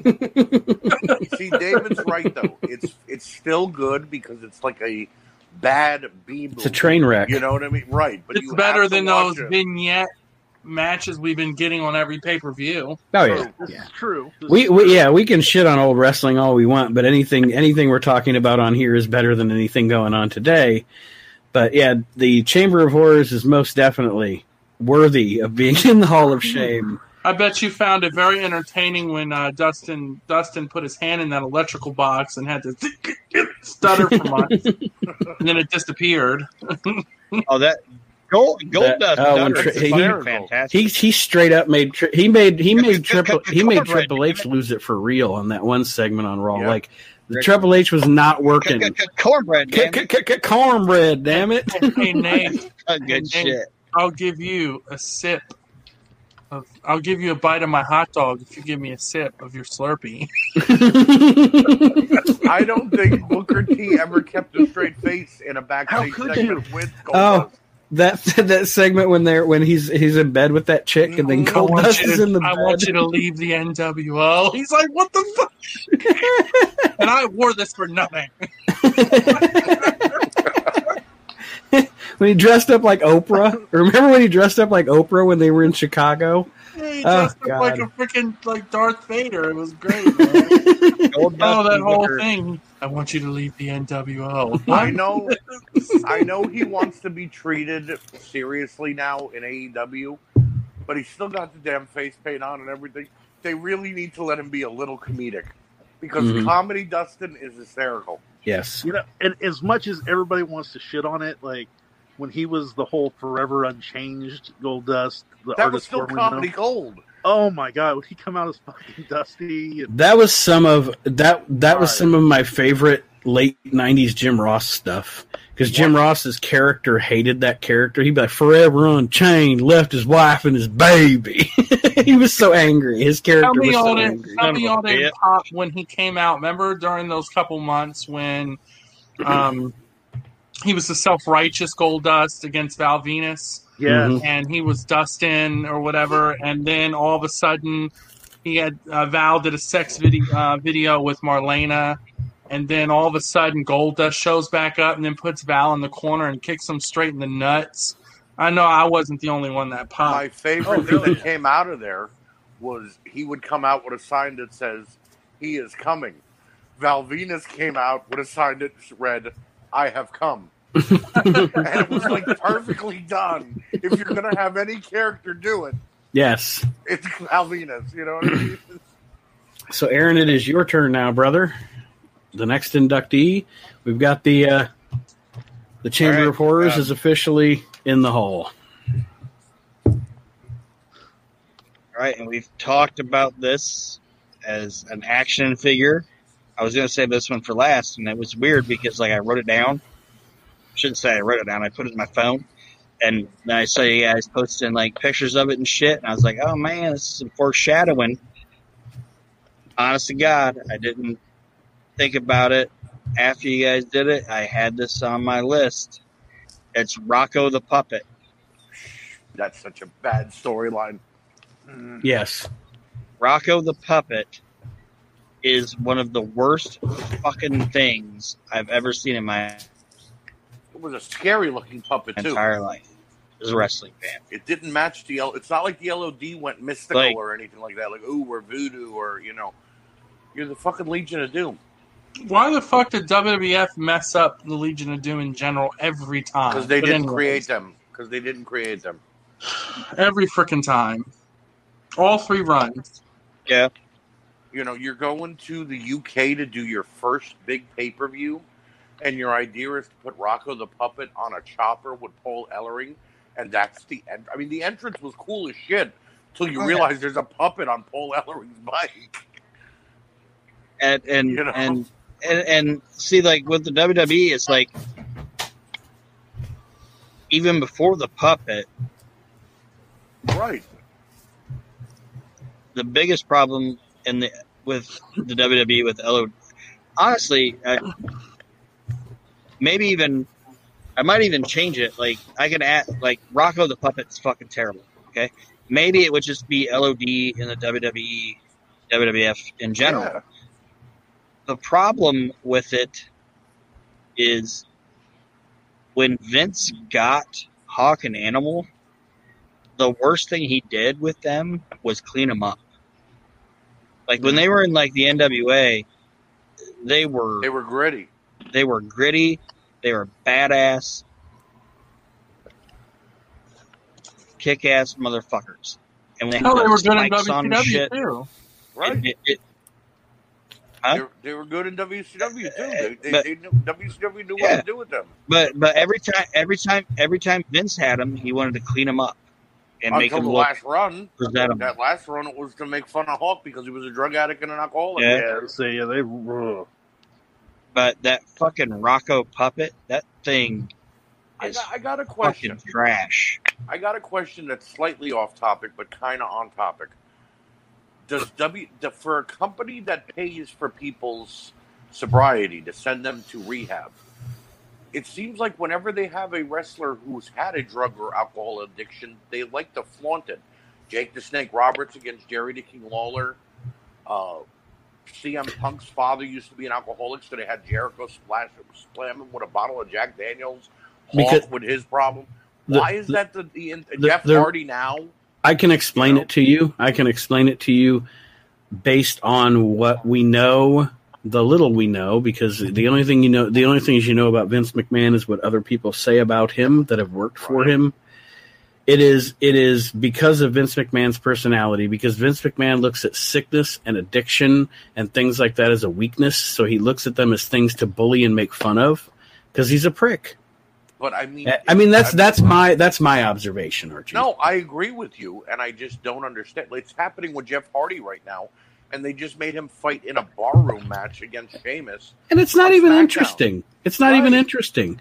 Right. SmackDown's the worst TV. SmackDown right now, in its current incarnation, is the worst major network wrestling TV show ever produced. I'd rather watch Thunder from 1999 than SmackDown right now. The other night, right? Vince McMahon's an asshole. The other night before Extreme Rules came on, I was watching the WWE Network, just had it on in the background or whatever, and they had the Jeff Hardy story. And Jeff Hardy's on there promising I'm never gonna, screw up again. It's like, how many times have you done this, man? Quit promising it. Quit telling your fans, I'm gonna.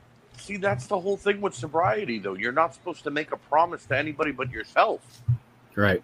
You're not supposed to be on national television and go, I promise I'll never screw. No, nobody cares if you screwed up. It's that you don't hurt yourself. Oh, I forgot to say this, by the way. Inducting Rocco was Dink. Dink? Dink was inducting Rocco? Okay. Yeah. Aww, Dink. I would have loved to have heard that. It could have been WeLC all over again. It would have been short. Hey-o. All right. So my next inductee, if syphilis and gonorrhea were a wrestling promotion, they would be XPW. I am inducting Aaron inducted an entire promotion last year. I am inducting an entire promotion. XPW. It is when XPW is when the Fromunda cheese falls off of ECW.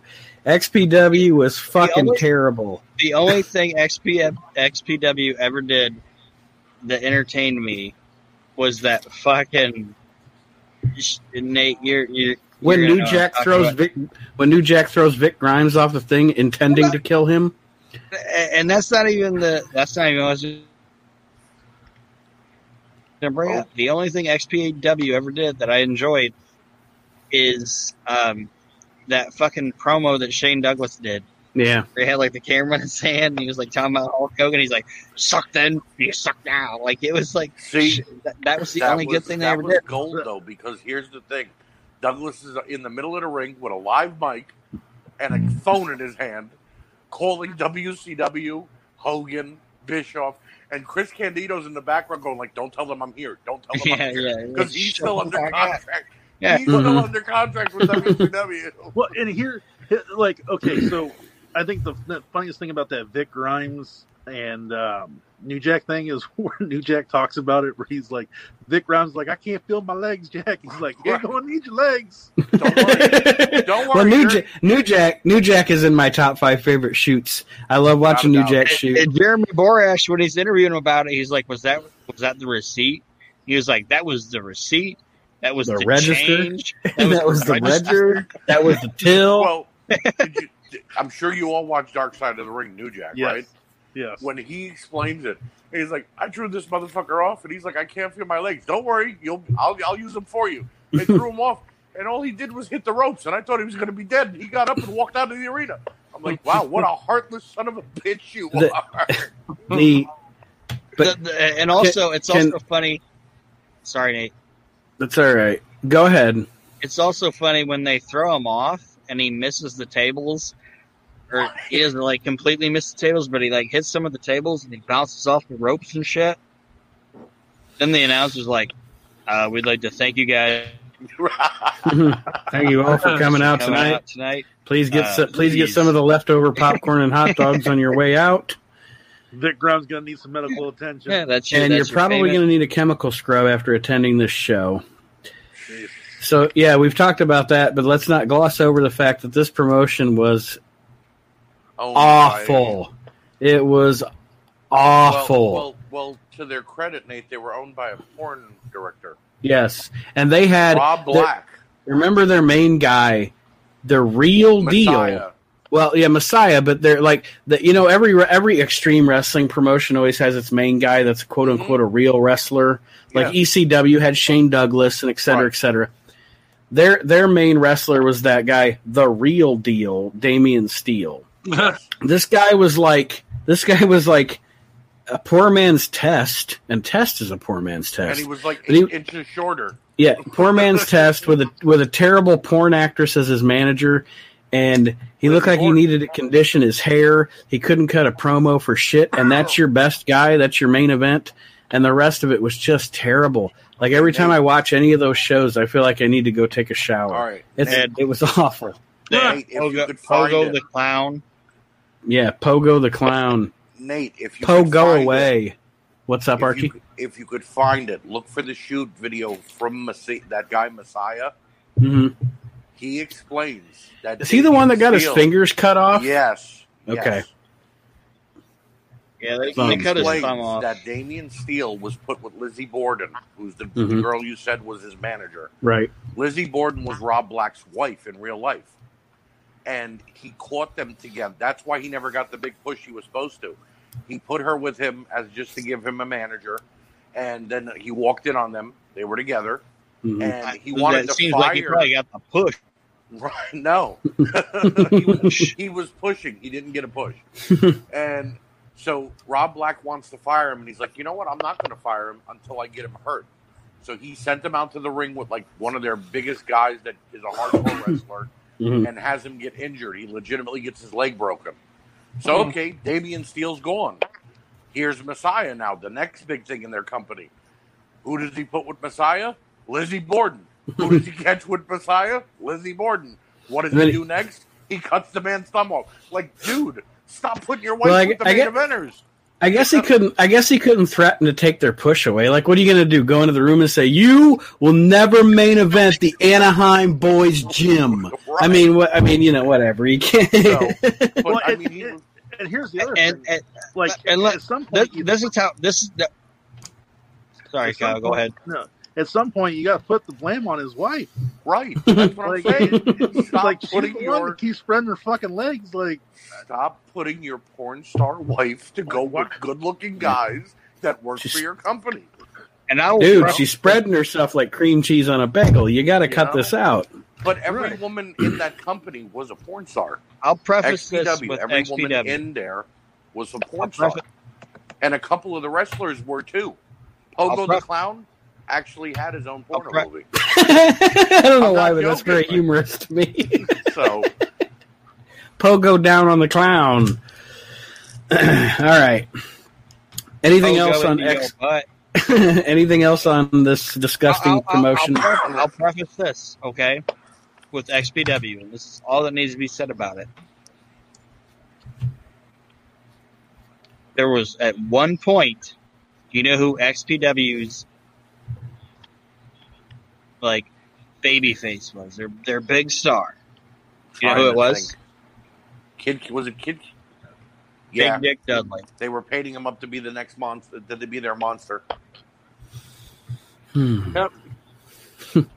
All you need to know about. So, David, you get our your. Well, I know we said we were going to give you 5 if you wanted 5, but as of right now, your last induction into this year's Hall of Shame. I have one more. So do I. Yeah, we all do. We all have one more. I'm going to go with, and we kind of discussed him briefly earlier, but I'm going to go with a storyline that was during the Attitude Era. And in my Hall of Shame, I'm going to pick the PP Chop Off Val Venus storyline. Me choppy your PP. Choppy your PP. That had to be one shrinkage. of the worst storylines in history. That I've ever seen. I feel like they just wanted to throw Funaki and Taka and everybody on TV. So they figured, let's do the choppy PP off. And then they try to Lorena Bob at him, the lights shut off, and then that's that. There's no conclusion. There's no... They never tell you who killed the lights. Who And killed the lights? A reoccurring theme here seems to come back to Vince Russo a lot, bro. So it's just he's hanging there, butt naked, and they're about to chop his PP off, and then boom, lights go out, and then that's it. Explain something to me. You have a samurai sword. The lights go out. You turn the lights back on. He's still there, hanging there, butt naked. Why didn't you chop off his neck? What stopped you? Why don't you just run back in? I chop it down. You know? Right. Crappy storyline, crappy storytelling, crappy way to kind of. Guy goes with my wife. I'm still chopping off his dick. I don't care. Just an overall Hall of Shame, crappy, and it almost feels like the Taskmaster should have walked in with Giant and Brutus and stuff, and thrown some of that not hot water at. It would have made more sense if the Shark and Kamala walked in and saved him. The master came in and saved him. The master shows up. Yamaguchi, my son. So wax on, wax off. Pluck the snake from the Bengal tiger, or whatever. We missed it. Nate, you're borderlining on that racism. Just stop right there. I'm just quoting the wizard here, or whatever the fuck his name was, the master. Hope that's not the Grand Wizard. Karate Kid, by the way. That is my Hall of Shame. Val Venus chop off the PP. All right, and it was terrible. It was again 99. Well, no, that was 98. Yep. But epitome of a Vince Russo storyline. The reason they said that Val Venus didn't lose his penis. Yeah, I know. Val's reason for the not being able to do it, but who killed the light, and why didn't they just do it? You know, whatever. I'm sorry, a samurai sword still isn't going to miss shrinkage. Just saying. Right. I'm not defending it. You'll still take a nut off, if anything. You know, oh, we missed the whole penis. We got his nut. Right. Come out the next week with the nut on a necklace. Then he's aerodynamic at that point. This is my nutless right here. He'll come out with that bike rider guy. What's that guy's name? Who had one nut, so he was cheated. Armstrong. Yeah, because he was aerodynamic. One nut, aerodynamic. And if you don't want to use the real Lance Armstrong, you can bring out Brad Armstrong. If you can exhume him at this point. Right. We're not gonna disrespect the good goddamn name of Brad Armstrong. It would have been funny if they had him come out the next week like they really chopped it off and he went, "Hello, ladies. Hello, ladies." He's wearing a bandage like a diaper instead of the school, Hello, everybody. That would be the all right. Is it time for my last one? Yes, sir. No. I'm enjoying after the week. This is the best wrestling podcast on the planet. After the last couple of days that I've had, trust me, this has been a great release from everything else I've had going on. So. Nice words there. Great. Yeah. Release. Great, especially since we just got done talking about Val Venus. Right. All right. So, my last entry is going to be a bit angrily entered into the shame. Like me with Corbin earlier. It's cool. Right. I may get a bit more vulgar, though, Nate. That's fine. What the fuck My ever. last entry is someone that I feel shills himself to the high heavens to sell every piece of merchandise that he can. And I understand that after being released from the biggest wrestling company in the world, you need to make money. But he's acting like he didn't get paid a fucking dollar from Vince McMahon for over 10 years. So I am putting into the Hall of Shame the biggest douchebag I think that there is in the wrestling world. You, Zack Ryder, are now in the Hall of Shame. Woo. We Can't Wrestle podcast. You know it. The day he got best thing released, Zack Ryder. This is the best thing Zack Ryder ever accomplished. So definitely, the day he got released from the WWE, he had a shirt on Pro Wrestling Tees. 3 days later, he had his Jordans up not Zack Ryder limited edition Jordans, just regular Jordans with his fucking autograph on them. And he was selling those things for $300. Okay? That was worded perfectly. Not Zack Ryder limited edition Jordans, just regular Jordans. They were just regular blue Jordans. I bought these at Foot Locker. I bought these at Foot Locker yesterday. Right. These are ring worn, I swear. Did they have pumps? No, they did not. He sells toys at 100% markup. He does what are they called? Toy breaks that he does on the Major League Podcast thing. I've never been a member. I've never met a member of it, so I only know what you guys tell me. Basically, he became a collector so he could control the market and say Jack's BCA are worth $150. No, they're not, unless they're MOC and unless they're mint and they're a limited edition one. So for that reason, I find Zack Ryder to be one of the biggest douchebags pieces of shit that I've ever encountered. Now, why I say encountered is I've met Brian Myers, Kurt Hawkins, on 3 occasions at Wrestle Pro Wrestling, where he was actually an owner with Pat Buck. Brian Myers is the most approachable, nicest guy I've ever met in the wrestling business. Didn't even want to charge me for an autograph before the show. I told him wait until the show starts so I could pay him, not to be the asshole who gets free autographs from the guys. Right. I've talked to him. He sits there for as many minutes as he can in between his customers to ask about questions and things like that. I've met Zack Ryder at WWE Access during WrestleMania week, and guess what? He signed my fucking autograph and looked at me and said, thanks, and never even said hello, never said goodbye. It was just like, get out of my way. And I paid to be at Access. So, fuck you, Zack Ryder. Right. With a guy who was essentially achieved in WWE, and how long was he there? Shit. 12 years? He had, something like that. Put it this way, he's been there long enough to where he has a Ruthless Aggression figure, I believe. Right. So, I was going to say, I think the Major Brothers came in 06 or 07. And remember, he came in and got more bigger when he was an Edgehead. So. Right. Mm-hmm. And, you essentially achieved the superstar status of I don't know, Barry Horowitz, maybe. Maybe Barry Horowitz was a bigger star. What? Coco Beware? Yeah. Nah, he's not even at Coco Beware level.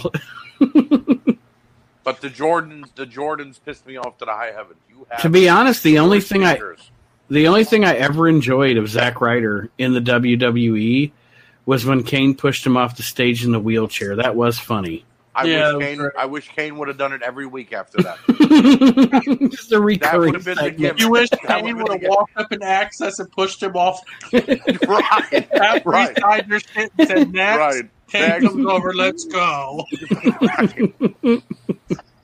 I apologize for Mr. Ryder's behavior. It's time for him to go.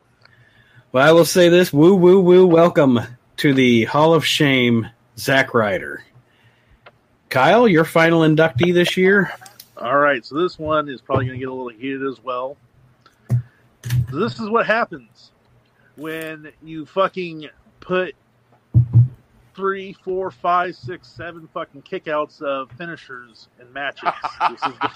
This is what happens. This is where we get to. And that is fucking Dick Kick City. I am so fucking tired of seeing people kick the other person in the nuts to win a match. It's unfucking creative. Like I said, this is the point we're at now. Because once you've kicked out a fucking 5 tombstones or 7 F5s, what do? You kick somebody in the fucking nuts. Like this. Yeah. It's uncreative, it's bullshit, it's shitty wrestling, it's shitty writing. It's lazy, is what it is. Yes. It's lazy, and you're right. Like, this is going to sound funny. Like, this is only on a pro wrestling podcast would you hear this quote. But a nut shot used to mean something. You know what I mean? Like, do you miss a good China nut shot where she? Yeah, right. That's what I'm saying. Yeah, and just sat there. Like, she didn't move it either. Like, she put the arm up, hit him in the nuts, and just left her arm there, like to say, "Yep, I just fucked your nuts up. Or even she even did those. She even did good accident ones on those, like when she'd accidentally just punch Foley in the ass cheek. You know, like it was. And she would just hold it there, like, yeah. This is where my arm is, bro. She Right was now. relishing in the moment of hitting him in the nuts. That's what Mm-hmm. she was enjoying it. That's what Archie wants to do to Ryder right now. Yes. But I want to preface this by saying also, I'm sick and tired of people saying like, "Oh, they're taking him to Suplex City, or they're taking him to Dick Kick City, or they're taking him to DDT City." Like, stop, fucking Stop quit. it. It's like Peter Griffin. Stop it. You sound like Jim Cornette now, who spent an entire podcast bitching when Foley did a dick flip from Joey Ryan. He was so pissed. Like, I can't believe the legend Foley got flipped by Ryan's dick. Well, I wish Joey Ryan would fall into a trash compactor, but that's just me. But yes, Joey Ryan. After all those stories came out, a lot of people do. yeah. Oh, I think he has too, Nate. I don't think that he'll be around.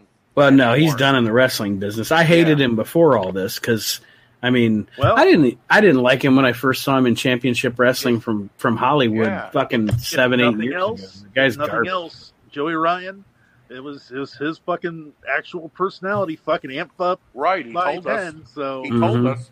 He He did. Right. hey, Is my turn coming up? Yep. So, Aaron, what is your next inductee into the We Can't Wrestle Hall of Shame? Your last one for this year. It's my last one. Coming up to the stage to induct this person is Mark Ruffalo. That's random as fuck. So, Mark Ruffalo. Uh-oh. Stupid. Mark Ruffalo is coming up to induct Virgil.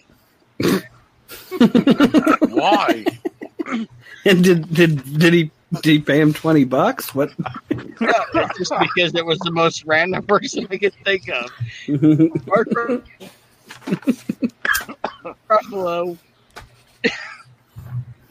Mark Ruffalo is inducting Virgil into the Hall of Oh, Fame. shame. Hall of Shame. Like Steve Gutenberg. So Mark Ruffalo comes up and he's like, "Hey, Virgil debuted in 1985 and has been stealing money ever since. he wrote a fucking monologue.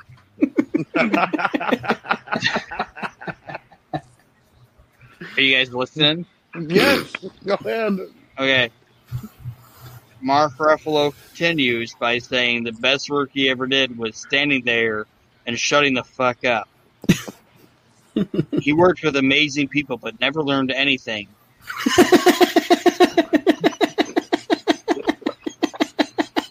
Oh, God.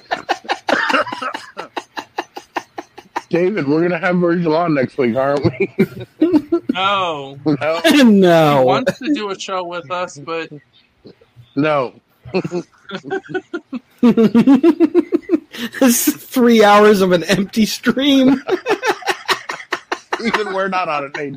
We all go to me and never come back. It's just Virgil. With that fucking poster of DiBiase behind him. You know what I find Sorry. priceless during all this? Aaron is sitting there pissed off because we took over. You guys are cutting off Mark Ruffalo. We're not the first. We won't be the last. Oh, man. Go ahead. You guys want me to Go finish? ahead, Go ahead, Loyal Order Water Ruffalo. Okay. And at the end of the day, this stupid, milk-headed... Milk-headed. No, I misspoke. Mark Ruffalo misspoke. Let me start out again. He debuted in 1985. He's been Oh, stealing we money start ever right over. since. Okay. This stupid motherfucker never learned anything, even though he was standing next to great talent. He never learned anything and could never, this milk-dudded head motherfucker could never cut a promo even if he was at gunpoint. Like, if somebody pointed a 9mm at Virgil's head and said, cut a promo, put people in the building, this stupid, ignorant motherfucker could never make it That's how happen. you really feel, Mark. He's the fucking worst. Oh, fuck. I wish I had the kazoo right now. Virgil's You a piece of shit. You never found it, Nate? No, I never found it. And I actually went to Dollar General, Dollar Tree, and Walmart, and nobody carries them. So You put that much effort into finding a kazoo? I did. I thought it was I thought it was a really funny idea, and they're all on the way home from work anyway. You know what's messed up is the fact that Virgil has an action figure where he comes with a table and a sign. Well, I have this set up, and he's sitting by himself. He's got a little stuffed Ted DiBiase on the table on a contract. Please recognize me. All right, Nate. You have the honors of the last member. My final inductee will not live up to Virgil. I don't think any of our inductees lived up to any of Aaron's inductees, but No, he won tonight. he won tonight again. But my final inductee into the 2020 Hall of Shame is Max Payne / Man Mountain Rock. Oh, Why? Because he was garbage. He was terrible. Absolutely terrible.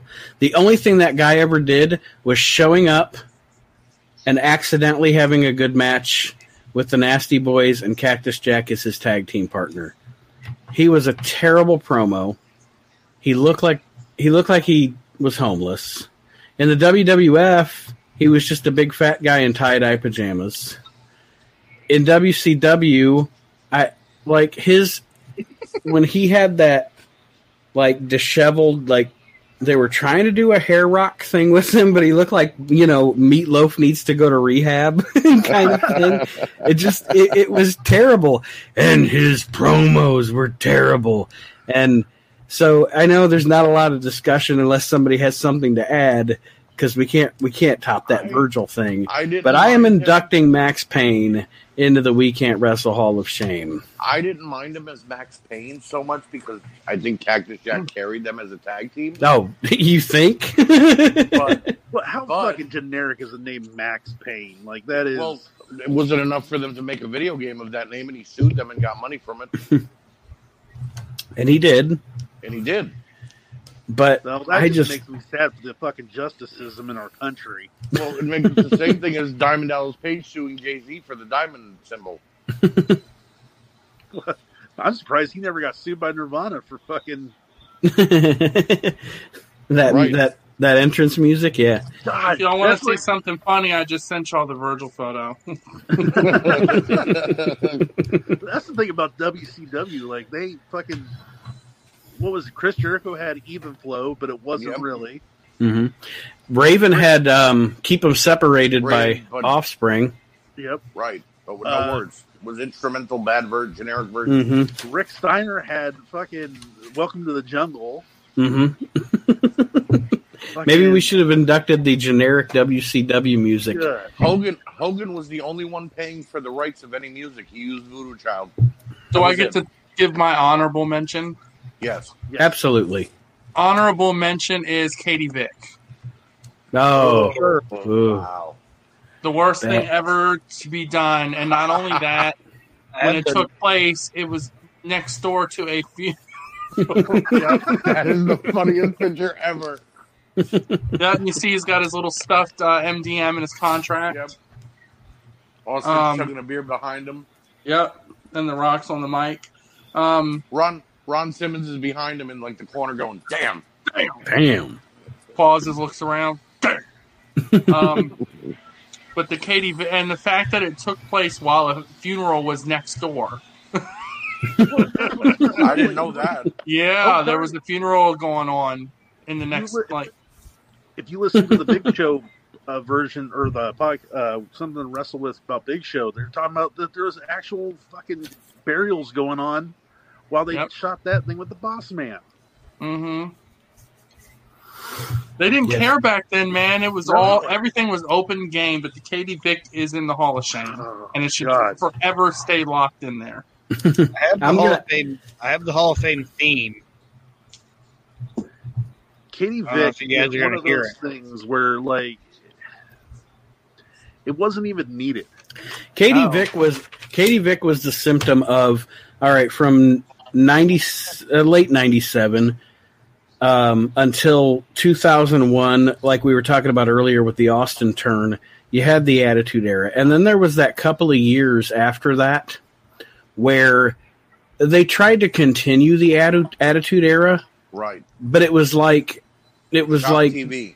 And it was essentially like the leftovers of the Attitude Era. Right. Like, this is all still us trying to shock people, but at this point it's fucking stupid.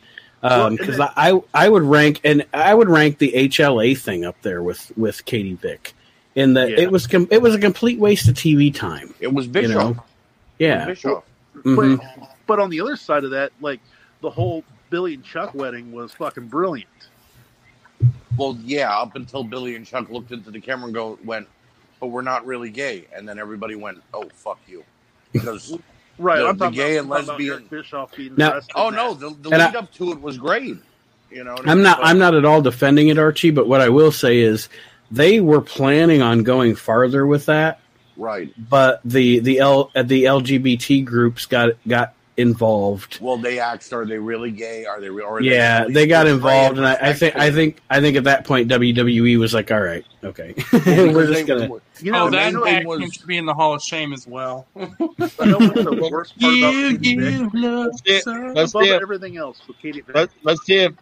if this works. Hold on, guys. Let's see if this works. Hold on.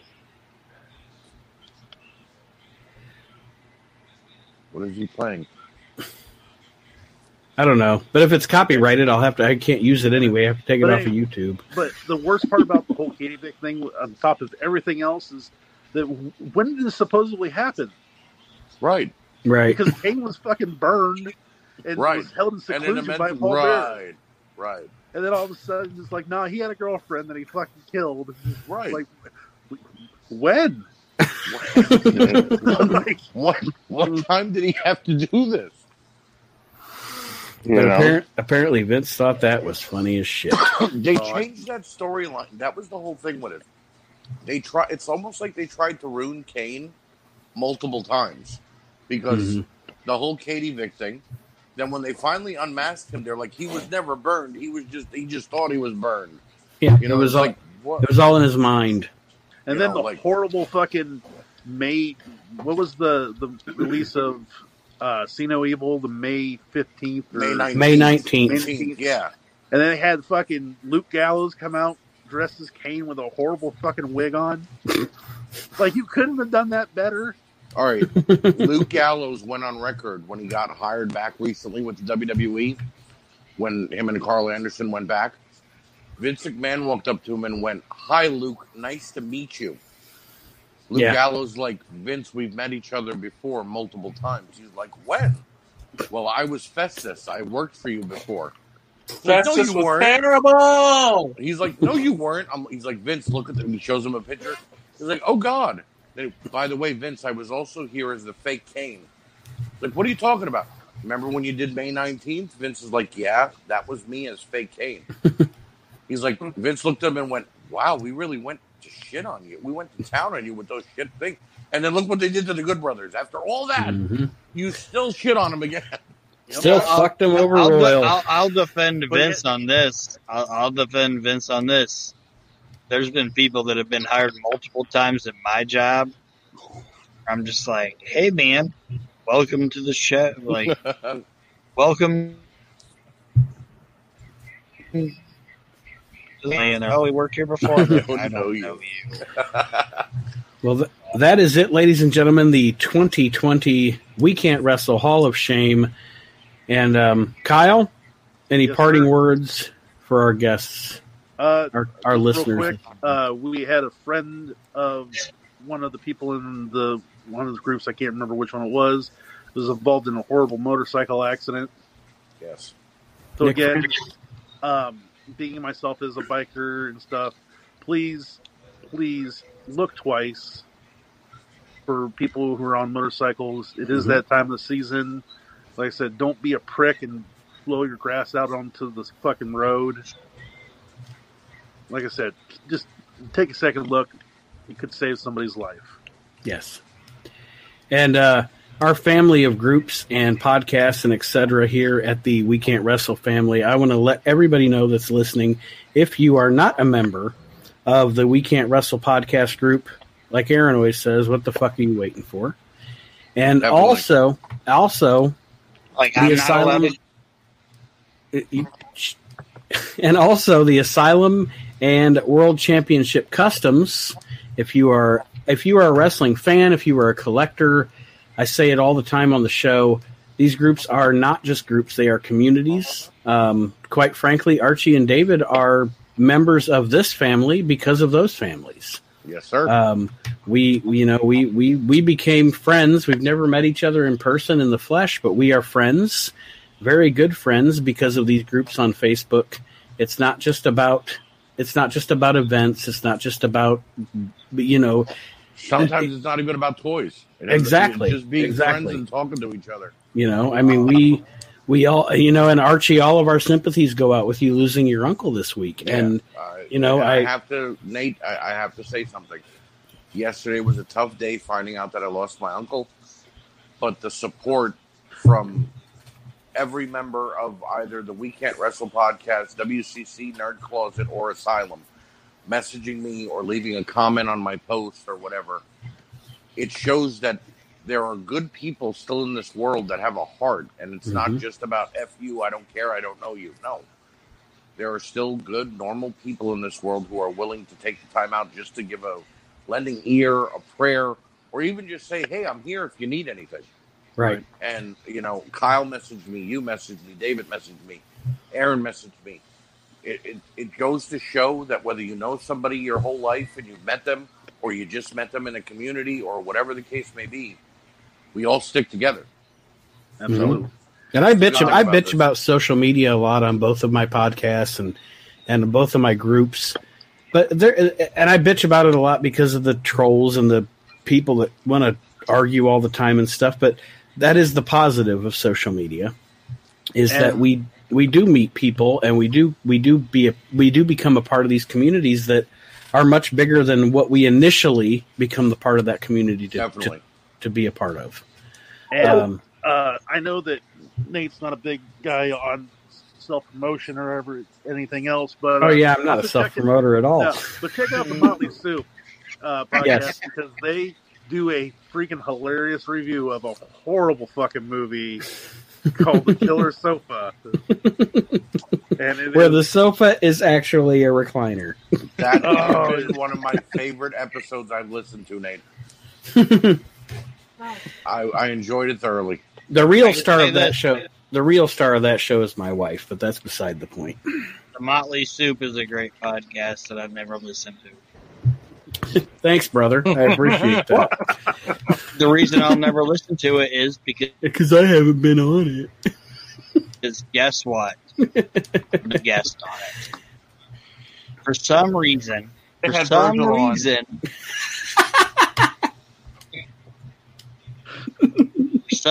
Nate will never allow me to be on the Motley fucking Soup. I don't know what it is. Really? Jen said it's probably Kendall. It's not Kendall. It's Nate. For some reason, Nate will not allow me to be on the Motley Soup. So, Nate, am I still on for next week to be on the Motley Soup? Yeah, sure. Archie, right. David, come on in. David, you're invited too. Shit. Hey, Kyle. Yes, sir. You want to be on the Motley Soup next week? Oh, God, yeah. I'd love it. All right. Before we sign off, I'd like to say something, though. I did message Nate one night at like 2 a.m. because I was a little out of my mind, and I just got done watching the movie Dirty Dancing with my wife. I love that movie. And I messaged Nate. Dirty Dancing? You love Dirty Dancing? The reason it's a great fucking terrible movie. That's a fucking terrible movie. The reason I messaged Nate, though, is because I gave him an idea for an episode of The Motley Soup. And I'm like, Nate, I don't think anybody looks at this movie the proper way. He's like, what do you mean? Baby, Jennifer Garner, was 15 put her in the that corner. movie. She was 15. Jennifer Garner's been... Yeah, she's the... No, not Jennifer Garner. Jennifer Grey. Yeah. Is 15. At the beginning of the saying, movie, Jennifer she says, Garner's I was a good 15 woman. She was when in we that went movie. I'd to watch the Hamptons or whatever. Patrick Swayze in that movie is 22 Yep. and sleeps with her. Please Her stop father ruining knows the about- movie for me. I don't want to discuss this anymore. Hold on. No! Yeah. Archie is totally giving this thing the Epstein treatment. I'm pissed. It's like a Because Jerry Lawler film. The end of the damn movie. You look beautiful up there. Okay, great. Nobody puts baby in the corner. Motherfucker, I'm putting you in jail. The Family Guy spoof for that? Yes, I man. have. Yes, I have. But they're like, that might be true. Peter's like, Archie ruined it. being He meddled made by him. Oh, yeah, he just completely ruined the whole fucking movie for me, but Come on. it's all right. I understand that it was supposed to be 19. Nobody thinks of it that way, but really. Why? Why? Now, Because, Archie, Like, no, like because. Matthew McConaughey. Like Matthew McConaughey when he's like, I Was realize he they really love about high 22 in the school movie, girls. though? I need to do some Right. research. So you're telling me 1950. their ages were verified in that movie? Well, let's see. In the beginning Let's of the not movie, look at how they Jennifer- looked or what their real ages were in real Hold on. life. No. I'm not. No, in the real life, she was 22 and he was like 25. I'm Okay. not talking about the real life. So then I'm just going to go off of that. We're done. The beginning of the movie, Jennifer Grey's voiceover comes on and she says, I was 15 the last time we went away to the Hamptons or wherever they were supposed to be. And wasn't he Johnny- supposed to be near her age? No, because here's why. All the people who worked in that cottage were college students who were working off their tuition. Therefore, that made them between the ages of 21 and 22. Why couldn't he be 18 if he was in college? Well, that would still be against the law, David. I mean, 18 and 22 are two different things, though. 18 is legal, 15 is not. My point is to stop ruining the movie for me. I understand what you're talking about, but I don't got a think... bunch of I underage guess- rape going on. I get it, there was. Yeah, it's pretty rough. That's now they're going to stop playing that movie now. Now we're never going to see Dirty But Dancing again. my question is, though, that movie took place in like 1950. Did people turn a blind eye to age in 1950? They turned a blind eye to a lot of fucking shit. Right. I think in 1950, the age of being a minor and adult was different than it is now. But I can't say. I'm not saying it's okay by any stretch of the imagination. But Now, I am saying that it's the thought process was Here's- different in 1950. Here's the odd part, though. You guys ready? I actually like the movie Dirty Dancing, now, It's a but good that movie. part bothers me. Here's the big thing about this, okay?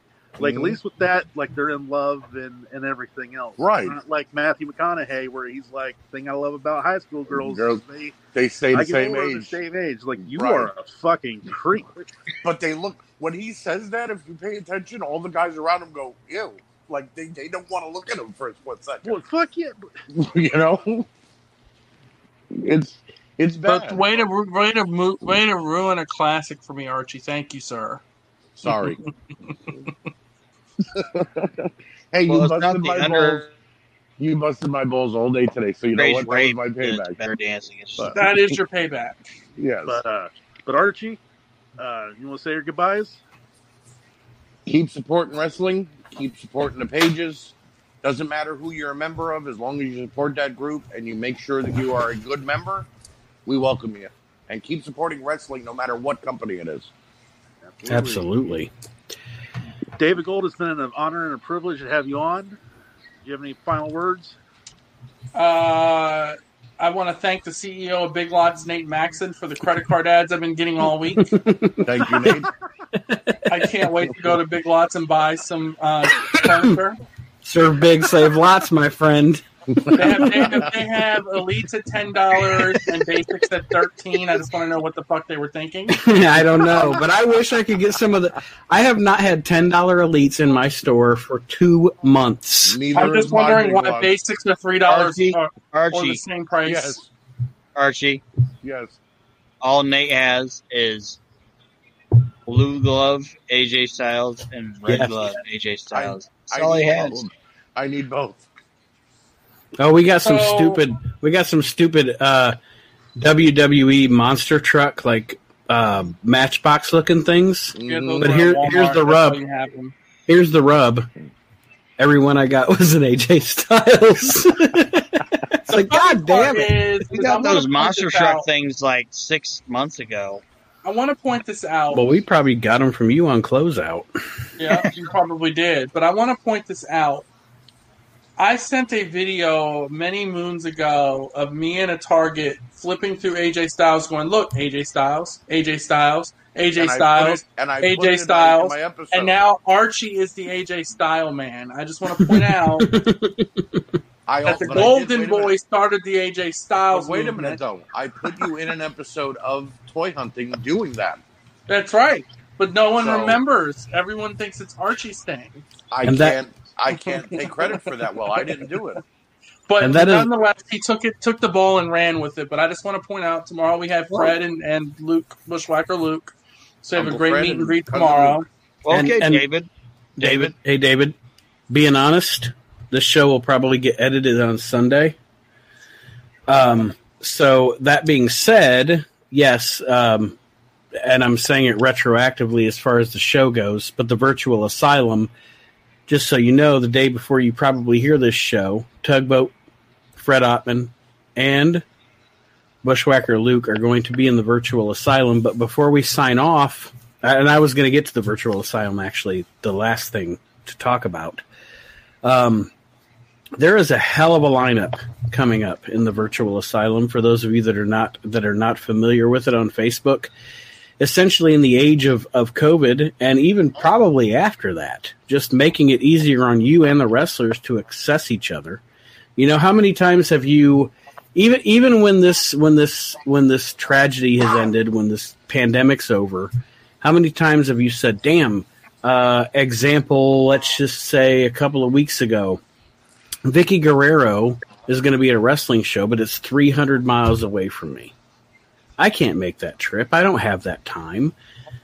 With these Virtual Asylum shows, you can meet that person, that wrestler, your icon, your hero, get an autograph, get to talk to them for, I mean, how long did Animal spend with some of the listeners, 6 hours. you know? Yeah, I mean, we went 4.5.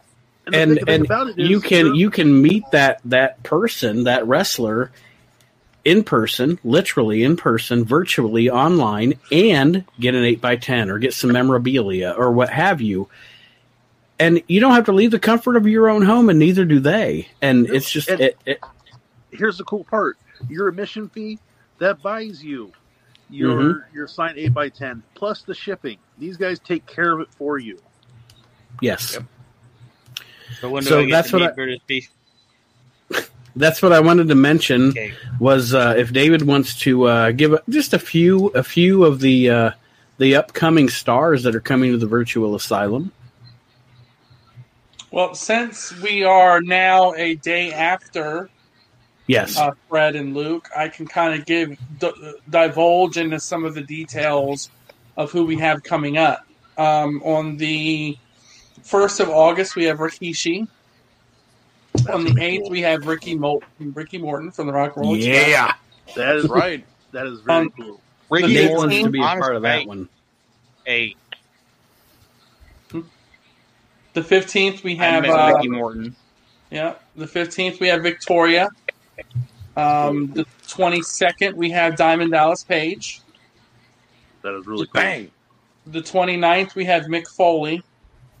Yeah. We're taking a week off for Labor Day. That's our first week off in many months. The 12th, we have the $1 Million Man, Ted DiBiase. The 19th, we have Sid Vicious. My birthday. Cool. The 26th, we have Hacksaw Jim Duggan coming back in again. This time with merchandise. with merch. October 2nd, on Friday night, we'll have Animal and Sergeant Slaughter. That's cool. October the 3rd, we'll have them live at a mall in West Virginia. And then October 10th, we'll have Aiden English. That's cool. And then after that, who knows? Yeah, whatever the future may bring.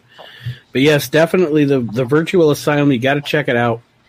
And you can become a part of that by, like we said, World Championship Customs, Nerd Closet, the Asylum, the We Can't Wrestle podcast Facebook page. Join any of these communities, and you will have access to this. Go ahead, Kyle. The cool thing about it too is even if you don't want to buy into the meet and greets, you can still watch them. Yep, absolutely. Page. You don't have to. It doesn't cost a thing, guys, to join this. Like you can literally watch. I mean, Vicky Guerrero shared a lot of cool stories. And I know earlier we joked about me being a shameless promoter, and I am. But not to mention every single one of these meet and greets within a week becomes audio you can listen to as a podcast on the Asylum Wrestling podcast. Yep. So, I mean, it is the producer on. Yes. I don't have to do much work lately. I have to listen to the audio, get out the kinks, and there we go, because the wrestlers and David and Rocky are doing the work, and Nick and Archie. But that's the whole thing, guys. All these groups, all these pods, all these virtual meet and greets, it is an amazing community to be a part of. I am proud to be a part of it. And I am proud to be a part of the Asylum, WCC, Nerd Closet, and I am proud to be a part of, obviously, my own podcast with these guys. But that being said, the Hall of Shame is over. We've done our shameless plugging. We're all going to go to bed now. And we want to thank you for joining us on episode 101 of the We Can't Wrestle podcast, Kyle. And if you guys tell us what you guys think should be in the Hall of Shame, let's hear your guys' inductees. Definitely. Oh, Lord have mercy. Lord have mercy. Ow! But thank you once again, ladies and gentlemen, for joining us on the We Can't Wrestle podcast. We'll see you next week for episode 102 as we roll on. And thank you, all my co-hosts. We'll see everybody next time around. Suck my ass.